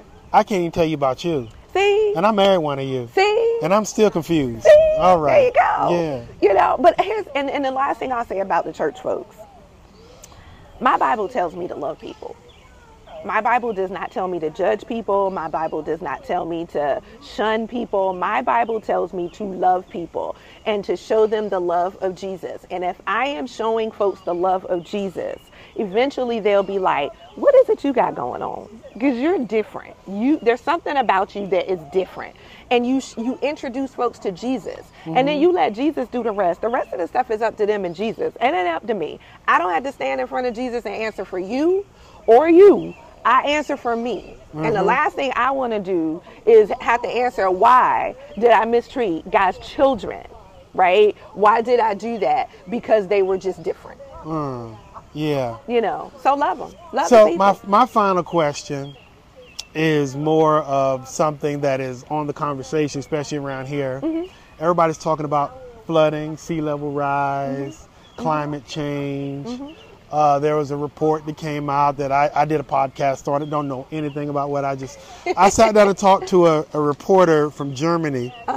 She came over doing the Ohio Creek Project, did an interview. Like, I want to talk to you, sit down, we talk about climate change. I'm like, woman, you came from, I don't know what you're talking about. But somehow we made sense of that whole thing. And so we did a podcast, we did 2 of them, where every time something happens in the climate world, I call her like, please tell me what this is, because I have no idea. The moral of the story is that's the conversation where, you know, if you let 2 dogs pee in the same spot around here, the city's going to flood. Sure. So You need a rowboat for 5 drops of rain. Yeah, you do. Yeah, you pour your water down the drain and the whole city's flooded. So what is your conversation? Because there's other discussions about that. We already know that. That's public knowledge. What other people who are vowing for this spot is speaking about. And again, I told you, my parents are getting divorced, so this is a problem for me. I'm going to tell you how we can stay together, but go ahead. Okay, tell me that. So,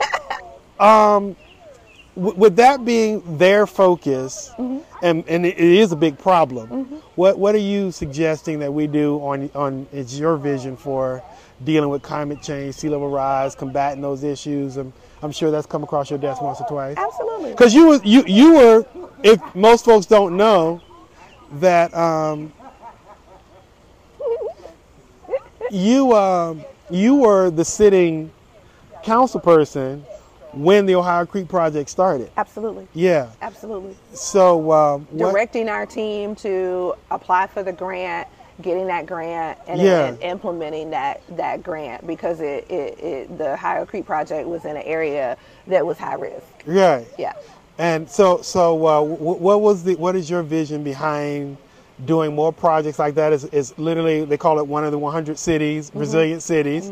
Norfolk is one of those. What is your vision moving forward in the state for that level? Well, it's funding. I mean, all this stuff costs money, and we're not talking about $100,000. We're talking billions of dollars. And so there's opportunity with the city to have federal funding, but it also requires a non-federal match.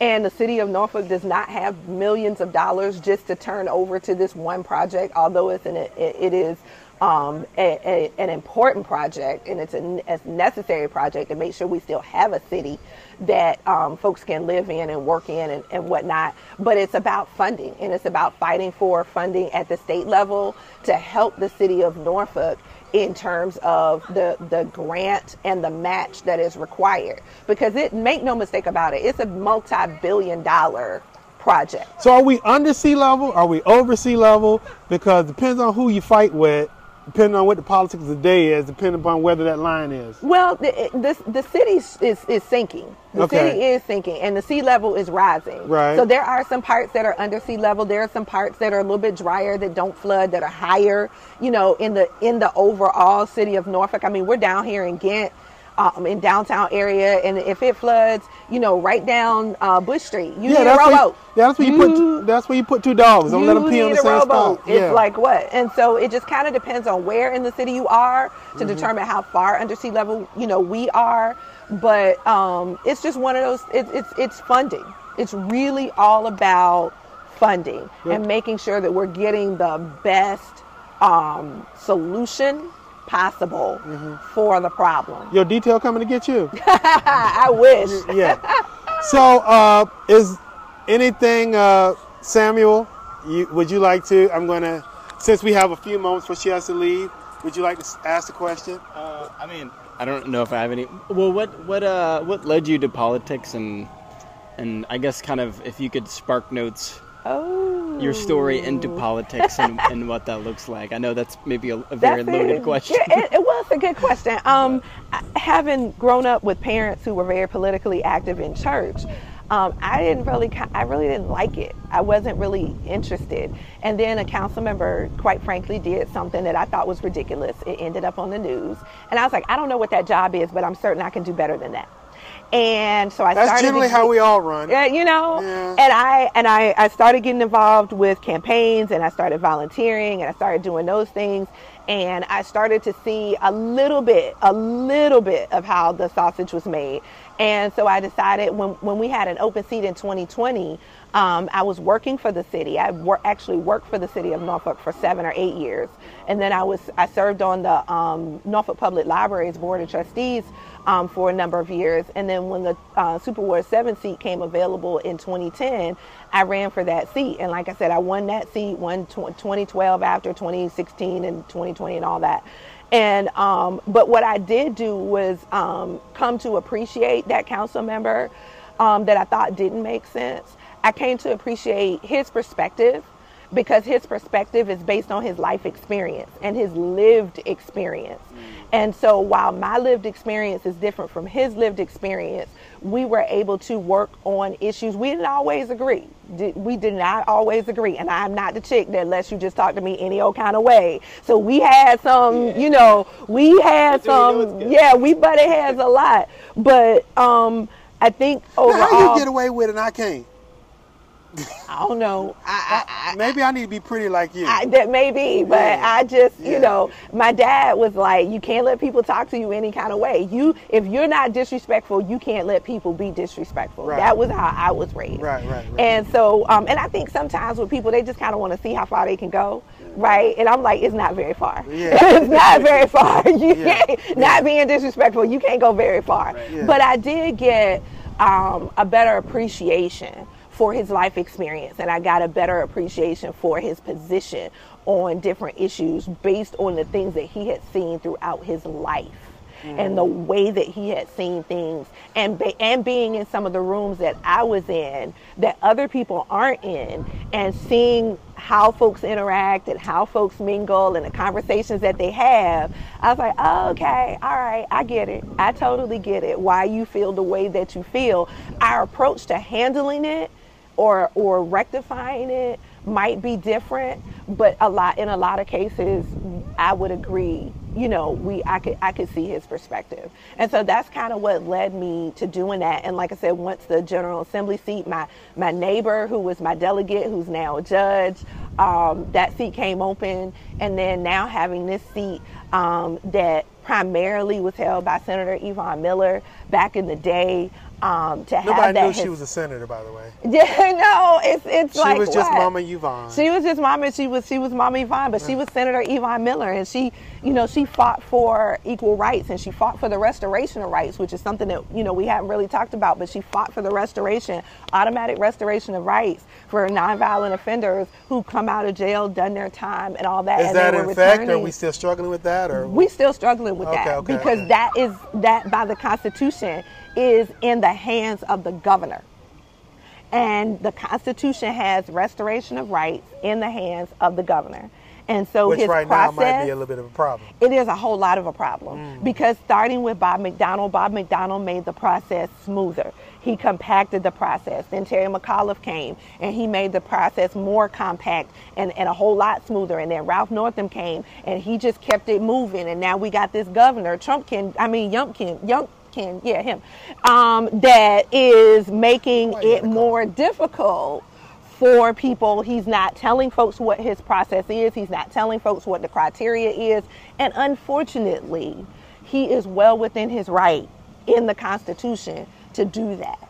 And so the solution is, one, banging on his door, bringing awareness to it. But the real solution is a constitutional amendment to how we restore rights. That's the real solution, is a constitutional amendment to get automatic restoration of rights for those citizens who are returning, who've done their time, who served their time, who've done all that other stuff. And now they're coming back and they want to be reintegrated in society. And if you can't vote, if you can't participate, if you can't become a notary. I mean, you can make a living being a notary. Right. If you can't become a notary, if you can't do those things, but especially the right to vote. If you silence people's right to vote, you are silencing people. And I think that's part of the problem. And I think that's something that, you know, this current governor and administration want to do. And that's how it is. Yeah. You have a question? Yes. What's Yes, your ma'am. question? How long you been delegate? You been do that a long time, or like how old are you? You did it for a while. So I have been elected for 13 years. I was appointed for a few years before that, and then I worked for the city of Norfolk for about 8 years. So I have been in the House of Delegates for 3 years, and then on the city council for 10 years. Oh. Yep. Ah. Yep. And I'm 51. Oh, okay. You don't look like it. You want to ask a question or anything? You're like 30 or 40. Thank you. Everything so thorough and so thoughtful.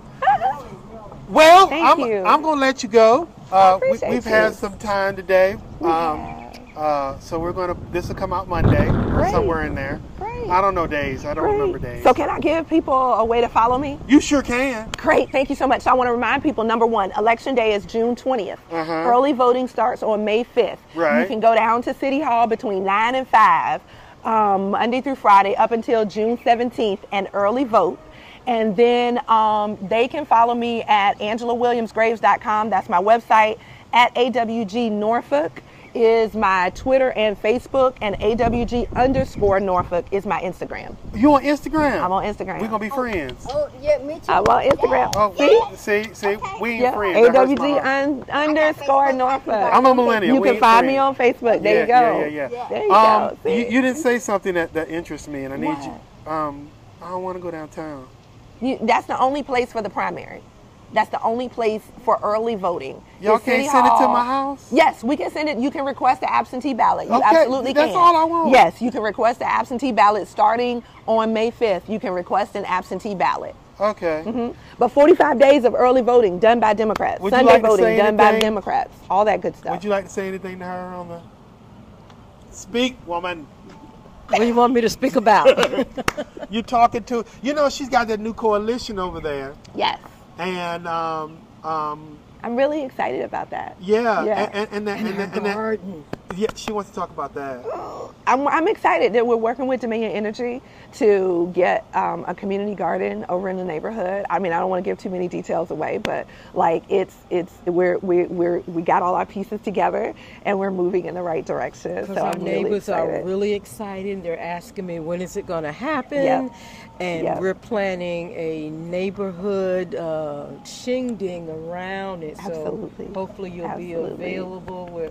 We've had people saying they're donating the grills and the music and the Wonderful. chicken and the burgers and the dogs. Wonderful. So I love it. So you know we think we can have that? I don't, but I should have better clarity on it in the next week or so. Okay. Yep. Because we got to do a whole big thing, get you out there, Yep. get the picture taken. Get a ribbon cut. Get Philip out there All to that good take stuff. pictures and a ribbon cutting All and bring all those other fine folks. Yeah. I mean, that's one of the things about this job that I love is being able to connect people to resources and connect them to folks that will help to get things done. That's the best part of this job. It really is. Well, I'm going to remove. I will say it again. I appreciate you. Thank you. I really do. And like I tell you in front of all these people, we've had chats at like 11, 12 o'clock at night. I've been on the phone while you pump gas. While you went through the drive-through. We have talked policy. We have. So anybody who think, oh, he don't like Angela Williams Graves, that's a lie. We are very good political understanders. Yes. Just like with everybody else. Yes. And so I appreciate you and thank you for coming. You came and talked to the church folks and everything else. Yeah. Some of them are not here. And might have to get you to come preach a sermon one of these Sundays in May when I'm on vacation. No, you can't. That's Mama's Day. And but anyway, we've done a lot together. Thank you. I appreciate the opportunity. Thank you. Anybody else want to speak? Anything? Say hi. Hi. That's all. We having good days. We be having good days. We be having good days. Some bad ones too. But tonight we stepping out with the crew. Cause they know soon as I show up, all the drinks on us. Everybody showing up like, hey, hey, hey, hey. Everybody showing up like, hey, oh, wait. If I can, my friends, on the way out the door, I want to take a few moments to talk about some things that are going on in the world. We talked about politics, especially in this corner of These States United. We talked about music and entertainment and how those conversations can forge together to create a broader conversation and shed light on broader subjects. But what we haven't talked about much today is business. Because apart from the issues of whether or not we should allow ourselves to pay for abortions or whether a woman's right to choose is important or not, it's how we make our living that is the real culprit or the real struggle in our society. You know, Ecclesiastes said, money answereth all things. Is in there. Chapter 10, I want to say, maybe 10 and 12, somewhere in there, I think is where it is. You want me to go get the book? Okay, hold on. I can get this and see if it's right there. I believe that's where it is. I know it's in Ecclesiastes, but sometimes we get caught up on numbers, and that can be a problem. Let me open the Bible. Songs of Solomon. Ecclesiastes comes after that. Does it? The Ecclesiastes comes before Songs of Solomon. So we're going to go to chapter 10 and verse 9 is where I'm thinking. The one who quarrels with the stone. No, that's not it. Is it up here? Who reigns slow? No, maybe it's 12. No. Okay, so let's go to chapter 12, the twilight of life. No, it wasn't that far back. So I know it's in Ecclesiastes. So it's not in chapter 10. I'm literally sitting here trying to figure this out while you're listening, and you're screaming at me, but I can't hear words you're saying. All right, chapter 6. We're gonna find it. It's in here. And I just want to sit here and do this. I don't know why I want to do this like this, but it's in chapter 10. That's where it is. Wise person writes fools, the fools appoint the rich, and there's things where the quarrel, the acts of doves, there's some snakes and the bites and the charms, and the words of the fowls and some and the food multiplies and really woes to the blesses some beeves and the feast is yes, 19. A feast is prepared for laughter, and wine makes life happy, and money is the answer for everything. Chapter 10, verse 19 is where it was. All right. Whew. So the moral of the story is it's important to talk about what's going on in the business world. It's important to pay attention to how your money is being moved. We have these conversations, and they come out somewhere about 6 or 7 o'clock in the morning. But most folks don't realize that your day does not start until 9:30. 7 a.m. for the high rollers. Between 7 and 9 is when the big shots wake up, and they open they don't open newspapers anymore. They just open their Robinhood apps or their Fidelity apps or their Cash apps. They open it and they look to see what is happening with their money. Because truthfully, again, money answereth all things. That being said, I would like to take some time, if you can, to focus. Because if you look around your house, you pick up anything in your house. I'm just picking up this thing right here. What does this say? Made in China. You're going to find that. My iPad is made in China. I got this little portable fan here. Where is that from? It doesn't tell me where it's made. Is it going to tell me where it's made, or is it not going to tell me where it's made? I don't think it's going to tell me. All right. That doesn't have a name on it. this right here. Let me pick this up. Let me see. Made in China. This mouse that I have right here, it's platinum. Made in China. This keyboard, it's let's see. Keyboard, wireless, Bluetooth, Mac keyboard, made in China. Everything that you find in your home, Apple doesn't make their stuff in China. They make their stuff. Wait a minute. No, wait a minute. Let me peel this right here and see, what does that say. Let me see. It says manufactured. I think they do theirs in Tanzania, don't you? Tijuana, Tanzania? Or is this made in China too? I can't model. I can't see it. It's in such fine print because hold on. Wait, where is that right there? Is that it right there? Hold on. I'm going to put you down so that I can turn the light on my phone and see if I can't see where it's made from. This is not going to tell me where it's made from, which is unfortunate because I think it's supposed to tell me that, or it's just faded. Made in Apple, California. It's probably faded and I can't see it anymore. The moral of the story is most of everything in your home is made in China. For now. Because India, my friends, that is where you need to direct your attention in the next few years. As I turn this thing down, because I've been cooling myself off, been so hot in here thinking about India.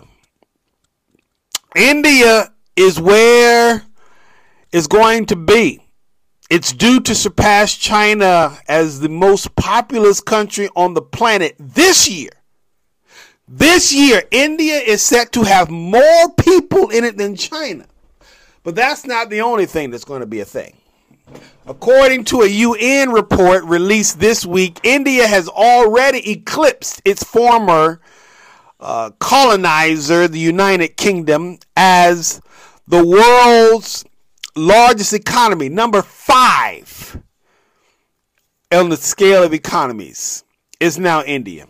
And it's projected to nick Germany, who has the number 4 spot, by 2025. And its GDP is expected to grow by 5.9%, more than 30 of the largest economies. We talk about the United States. We're talking about Russia. Russia's over there busy with a war, so they can't grow their economy. The United Kingdom, Germany, the list goes on and on of big economies. There are 900 million working age people in India. 900 million people are turning the wheel of the economy of India. And that number, apart from the GDP going up, apart from the populace going up, apart from being the highest economy, their working class, India is going up. Now, something else to consider. The number is expected to increase, I'm reading this now, of the working class, unlike its most major economies, where an aging population is sapping economic growth. Now, what that is referring to is that India has come to a point, and some of this is because of their cultural viewpoints, that they're like, look, Grandma, you go home, you take care of these kids that we just spit out. We go to work and we go home, take care of you, right? That's the goal. So the old people in these nations like India are starting to fade out of the workforce, where it's becoming more of the 25, the 30, the 40, and maybe even the 50-year-olds. Whereas in America, you got 50 and 60-year-olds who are still holding on to power, still trying to be the boss, And again, that's not shot. That's just the reality that if your senior people, and some of them because they have to, because they're just not financially stable enough to retire at this moment, our 50 and 60 and 70-year-olds we're talking about here in these Station 9.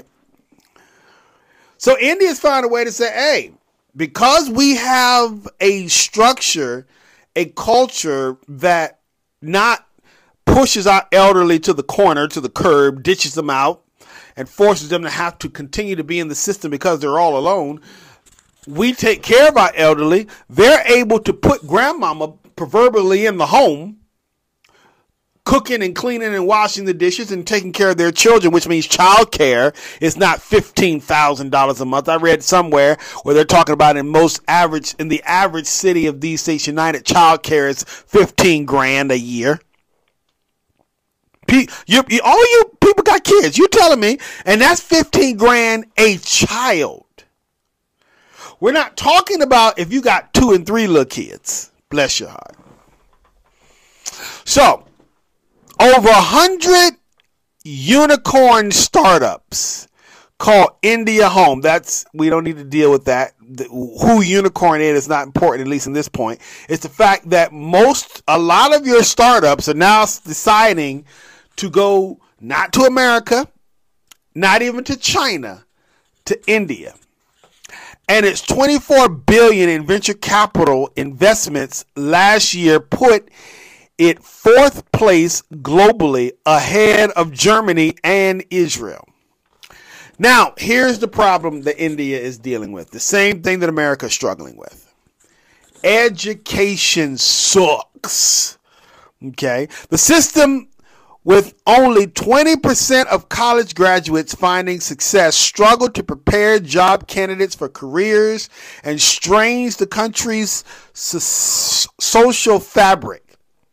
A big rift between the rich and poor is still defecating or desiccating or defecating or destroying, however you want to say that. Basically, just blowing up the infrastructure of the community. Corruption is also a thing. Waste management, and same thing that goes on in other countries. We have those people who are living off of that 20% instead of I was thinking, did I want to have this conversation? We talked about it. Some person asked me, even in our interview 5 minutes ago, they asked me why I wasn't going to something in the water.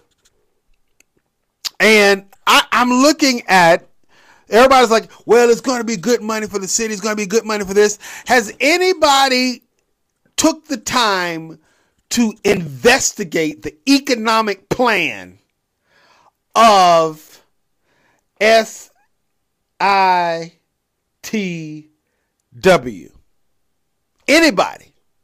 Anybody realize this is nothing more than modernized Reaganomics? Now, I have no problem with something in the water. Truthfully, what I gave is my answer earlier in our time together today for not going. Whether I do that earlier or did I don't know. I might have said that off air.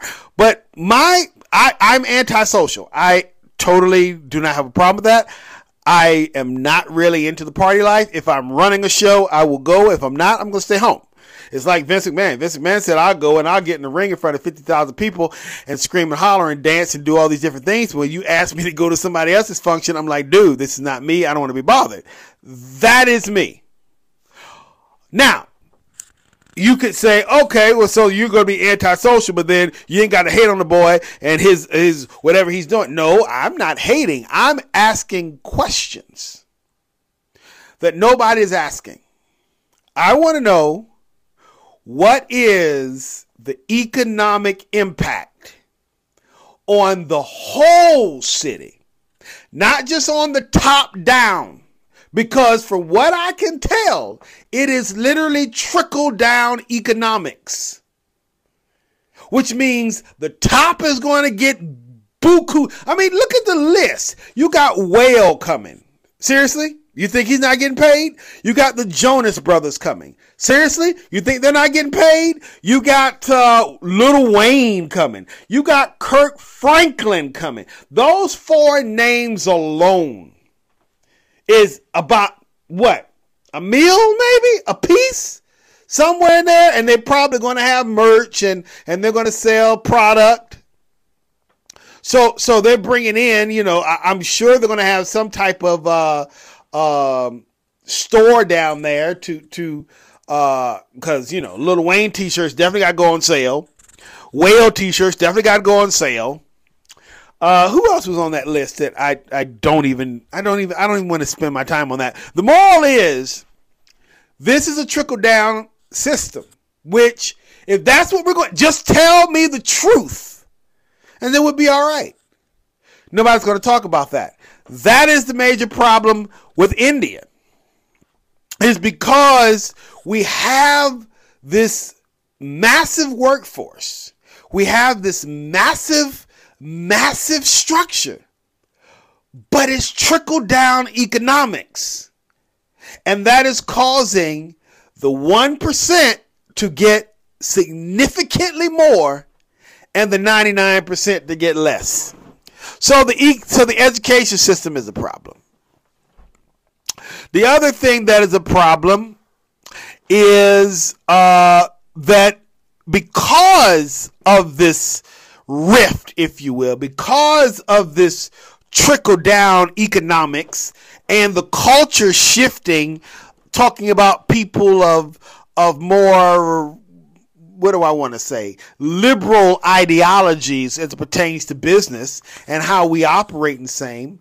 This is causing companies to think twice about wanting to invest in these organizations. Companies who are stark supporters of the Fight for 15, who are stark supporters of companies being more diverse in their hiring, who are stark supporters of companies being more heavy in dealing with things like healthcare and women's rights, and how those two resources have to come together to make for a strong business community. They're like, I'm not going to this Reaganomics crap. And so it's causing India to have to go, look, we might need to,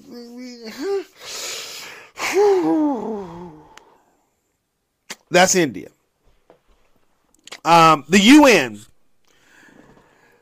is also making a declaration, because the UN is saying, hey, India is hot right now. They're hot from a populist perspective. They're hot from an economic perspective. They even got some things going for them socially. But if India doesn't strike now, they're done. By 2047, this spike that you're seeing, it is not it is what's the word I want in the business world? Most of you would know it. It's a volatile spike. It's not a healthy trajectory. It's not a smooth incline. It's volatile. It's like those meme stocks, like AMC that went up, and what was the other one that had the thing? GameStop. They just shot up and then they're going to shoot right back down. That is literally what India is going to be in the next 10 to 15 years. And it's going to be worse if they don't figure out how to solve these issues that we just talked about. And it's going to be even worse for us here in these states, united, if we don't stop pushing these secret trickle-down economic programs. Seriously. Just something to think about. All right. The pandemic is also still being, because the pandemic shut, the offices down. Most of us are working from home now. Some of our office buildings in many of our major cities like New York, Houston, and San Francisco are still 40 to 60% vacant. Even around here in Norfolk, they took basically all the buildings from downtown for the most part, and most folks don't understand that. They say, oh, they're taking these buildings, all they want to do is apartments. Well, why are they only doing apartments? Because nobody is, this new culture, Grandma, And I'm not saying that to be negative. I'm just saying grandmama needs to understand, and we need to help grandmother understand that the new culture is, she came from a generation all the way up to my mom's generation who they got up and they spent 1/3 of their day under somebody else's control. Slavery, as we know it, as we thought. See, here's the scary part. Because I said slavery as we know it. But you know the scary? Slavery really has not fully ended yet. Because even though we're getting paid, it is still a slavery ideology, because you either do it the way that I tell you to do it, or I can control how you live. You come to the job that I tell you to come to. You sit at the desk that I tell you to sit in. You wear the clothes that I tell you to wear. You work the hours I tell you to work, and everything that is you has to find a way around this big bubble that one group of people has decided is the centerpiece of your world. You have to go to school around your work. You have to go to church around your work. You have to do social programs, hang out with your friends, do something with the kids, go to Busch Gardens, Water Country, whatever the case may be. Go up I-64 to, Busch Gardens is up there. I was thinking about Kingston Millions over there too. They're still over there, right? I don't know. I haven't been there in years. All that has to be around this man, the man or woman. God bless the women who are starting to get into these CEO positions.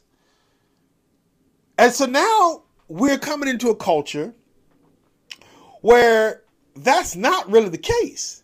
Because as long as I get my emails sent off and my Zoom meetings are done, I can take care of business while sitting in the commons area with my bathing suit on. All I got to do is just put on a nice little button up right here and put the shirt on over top of, nobody got to know I got swim trunks on my Speedos down there, because I'm only going to be in this meeting for about 35 minutes. They're going to tell me this is what we want you to do. We need these reports done by 6 o'clock. Okay, bing, bam, boom. I already got those reports done because I work at home. So the reports are literally sitting next to me. So if I can't sleep, I just do my reports. And then my reports are done. And then I go to my meeting. I tell them, here's my reports. I send them in by 6 o'clock. And now the rest of the day, I'm sipping mimosas on the patio. So these people got to figure out what to do with these buildings. And they're like, all right, cool. So that's the thing that we need to do. Let's create more co-op spaces. Let's create more opportunities in these buildings where people can literally go downstairs to the lobby of the building. And now we got coffee shops down there. We have Wi-Fi stations down there. We have little cubbies, or what do you call those things? They're not cubbies, cubicles that are down there. So people can come down if they don't want to stay in their apartment. They can come downstairs and just sit in the cubicle, because literally you're only coming down for a 15 to an hour Zoom meeting. And that's it. So that's why these buildings are being restructured. And that's something that we try to explain to Grandma when she goes, well, I don't understand that. Hey, everybody want to go in apartments. Nobody wants to buy a house. Because, dude, we got to figure out. I just explained that, so we don't have to go there. I want to read this to you, because this was a post that, that came from Dror Poleg said this. Droyer, or I'm just say D. Poleg, all right, an economic historian and author of Rethink Real Estate and After Office, forthcoming. He said this: over the last 100 years, this is what I just said basically in a nutshell, we've designed the world around the office. It determined the center of our cities, the length of our communities, and other business activities that was influenced by the rhythm of the office. I think that in 50 to 100 years, we will look back at this moment as a clear point where the paradigm broke. The world is literally, especially now that you got these buildings down there, which also in this piece it was said that most downtown, watch this, are full of outdated buildings constructed in the late 60s and early 70s, designed for another era. They're dominated by private offices with fewer spaces for collaborations and meetings, and ceilings too low for today's open floor plans.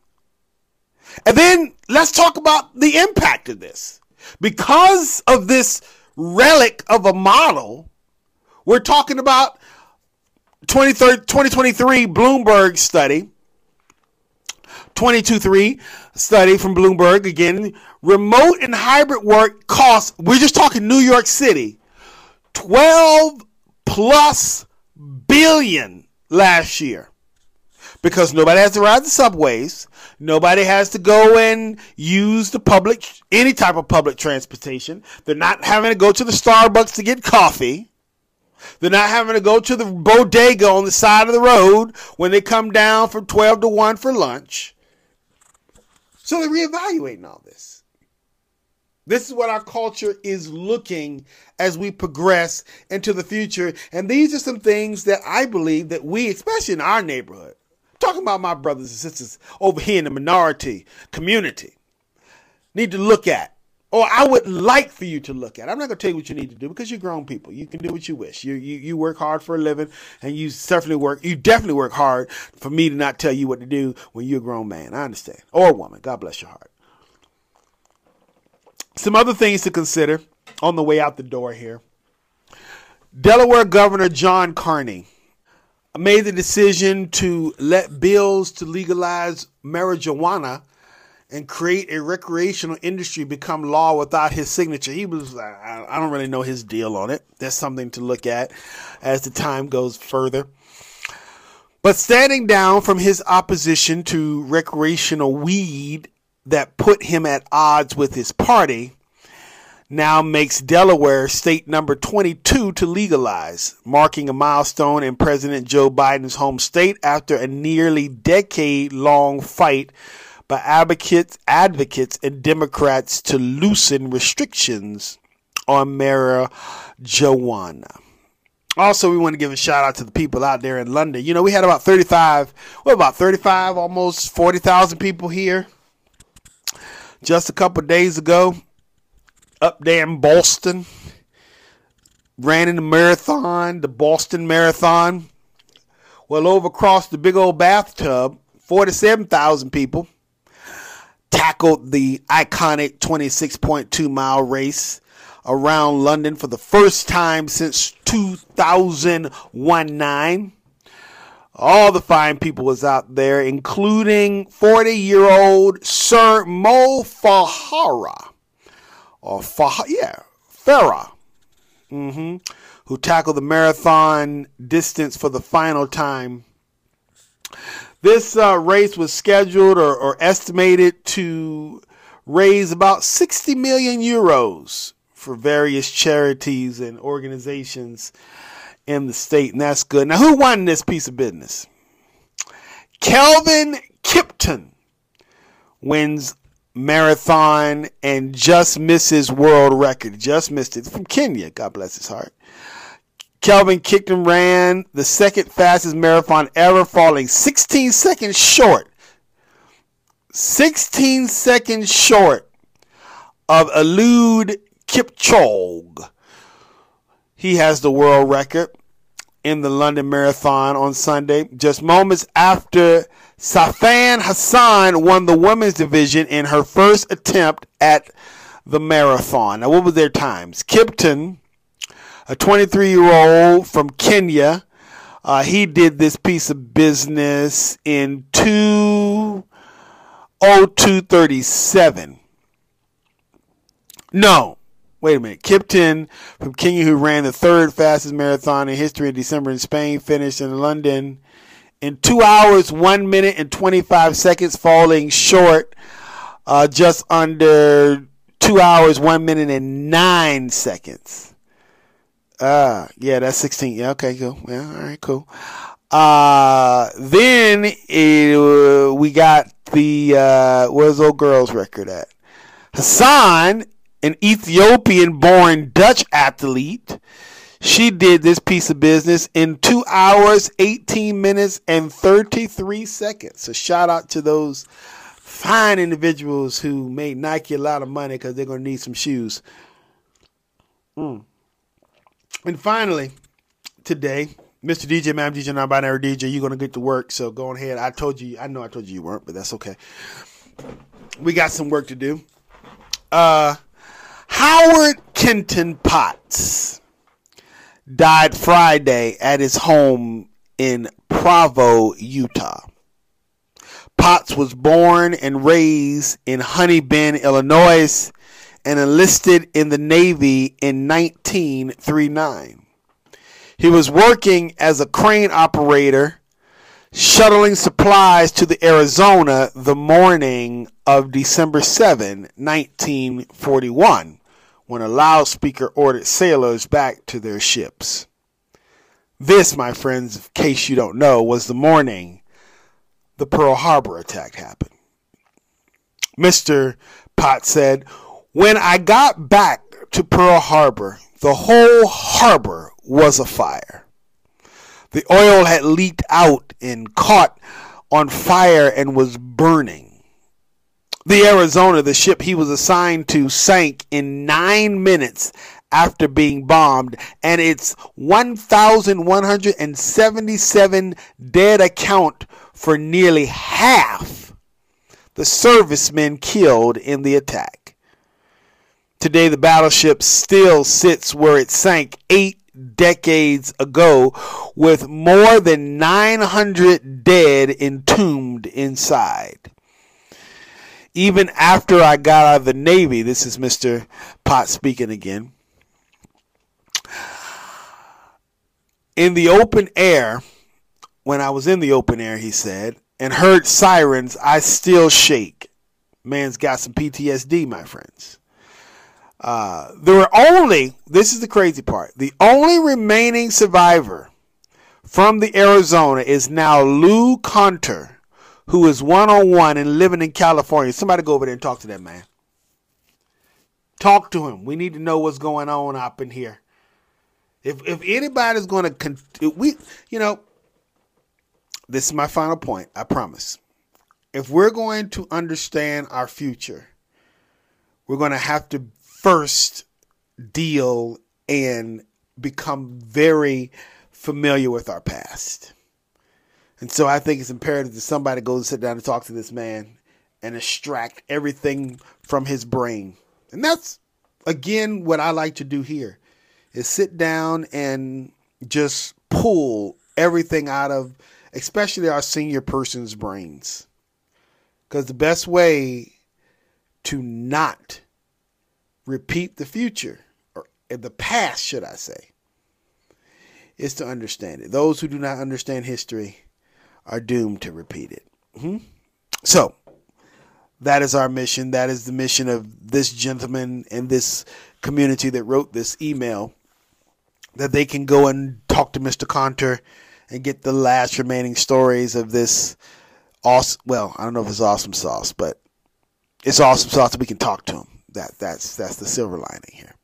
All right, Mr. DJ, man, DJ, non-binary DJ, if you will play something. I think we got something over here in our track list that is pretty good. That was sent over. Shout out to No Copyright Sound. Out here empowering artists. Is that what they're doing? Every time I need to write this down. It is written down, but I need to put it in a place where I don't have to keep going and digging it up 17 days ago. That's not it. Where is it? It's right up in here. Is this it? Oh God. No, it's not in that one. But it's near this one. It's near this one. But the more I write, the more that it becomes harder to find that. There it is. Is this it? It's got to be down here somewhere. No, it's not this one either. Looking through my notes for this quote that they have, and I say it every day, and I tell myself every day that I'm going to put it in another place. Right here. Empowering creators through no copyright and royalty free. Oh, I didn't have to say all that. I just want to say they're empowering creators. That's all I want to talk about. They have something here that I believe will encourage our hearts in this moment. And after they're done, we'll be out of your hair. I thank you, my friends, for caring for your friends and family. I thank you for sharing with your communities. And most importantly, I thank you for praying. I thank Delegate Angela Williams-Graves for her time in this piece of business. I also thank old man Goss for his time as well. And I thank you, whether you're listening to this because you're faithful, whether you're here because one of those two individuals directed you or influenced your decision to come by. I don't know how you found it, but I hope you found it interesting enough to stick around a little bit, hear what we talk about. We'll do this again, Lord willing, and the creek don't rise. I know I've broken promises. I'm way too good at keeping you from getting in. I've seen exactly how this ends. I never get too close, afraid to lose again. 'Cause I'm thinking back to 17, when I was young and so naive, falling into love like such a fool. Yeah, I was dumb, but she was mean. It broke my trust, and honestly, I never wanna feel that hurt again. I'm so done breaking down my walls for someone to break me till I fall apart. Loneliness is not that hard, and I'm over waiting for a sense of closure, trying to cover up these scars, won't fix another broken heart.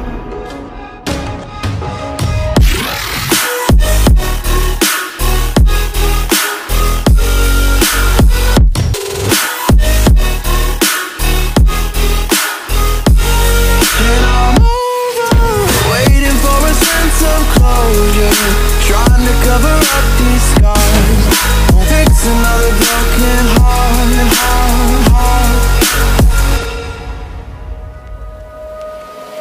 Can't help but wonder if it's me.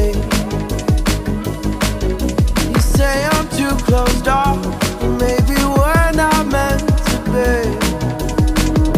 And I'm afraid of who I've been. The weight of those mistakes I've made won't let me let you in. 'Cause I'm thinking back to 23, when I was drunk and so was she. Said the words I love you for the first time. We felt so fast we couldn't see.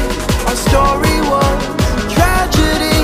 I never wanna feel that hurt again.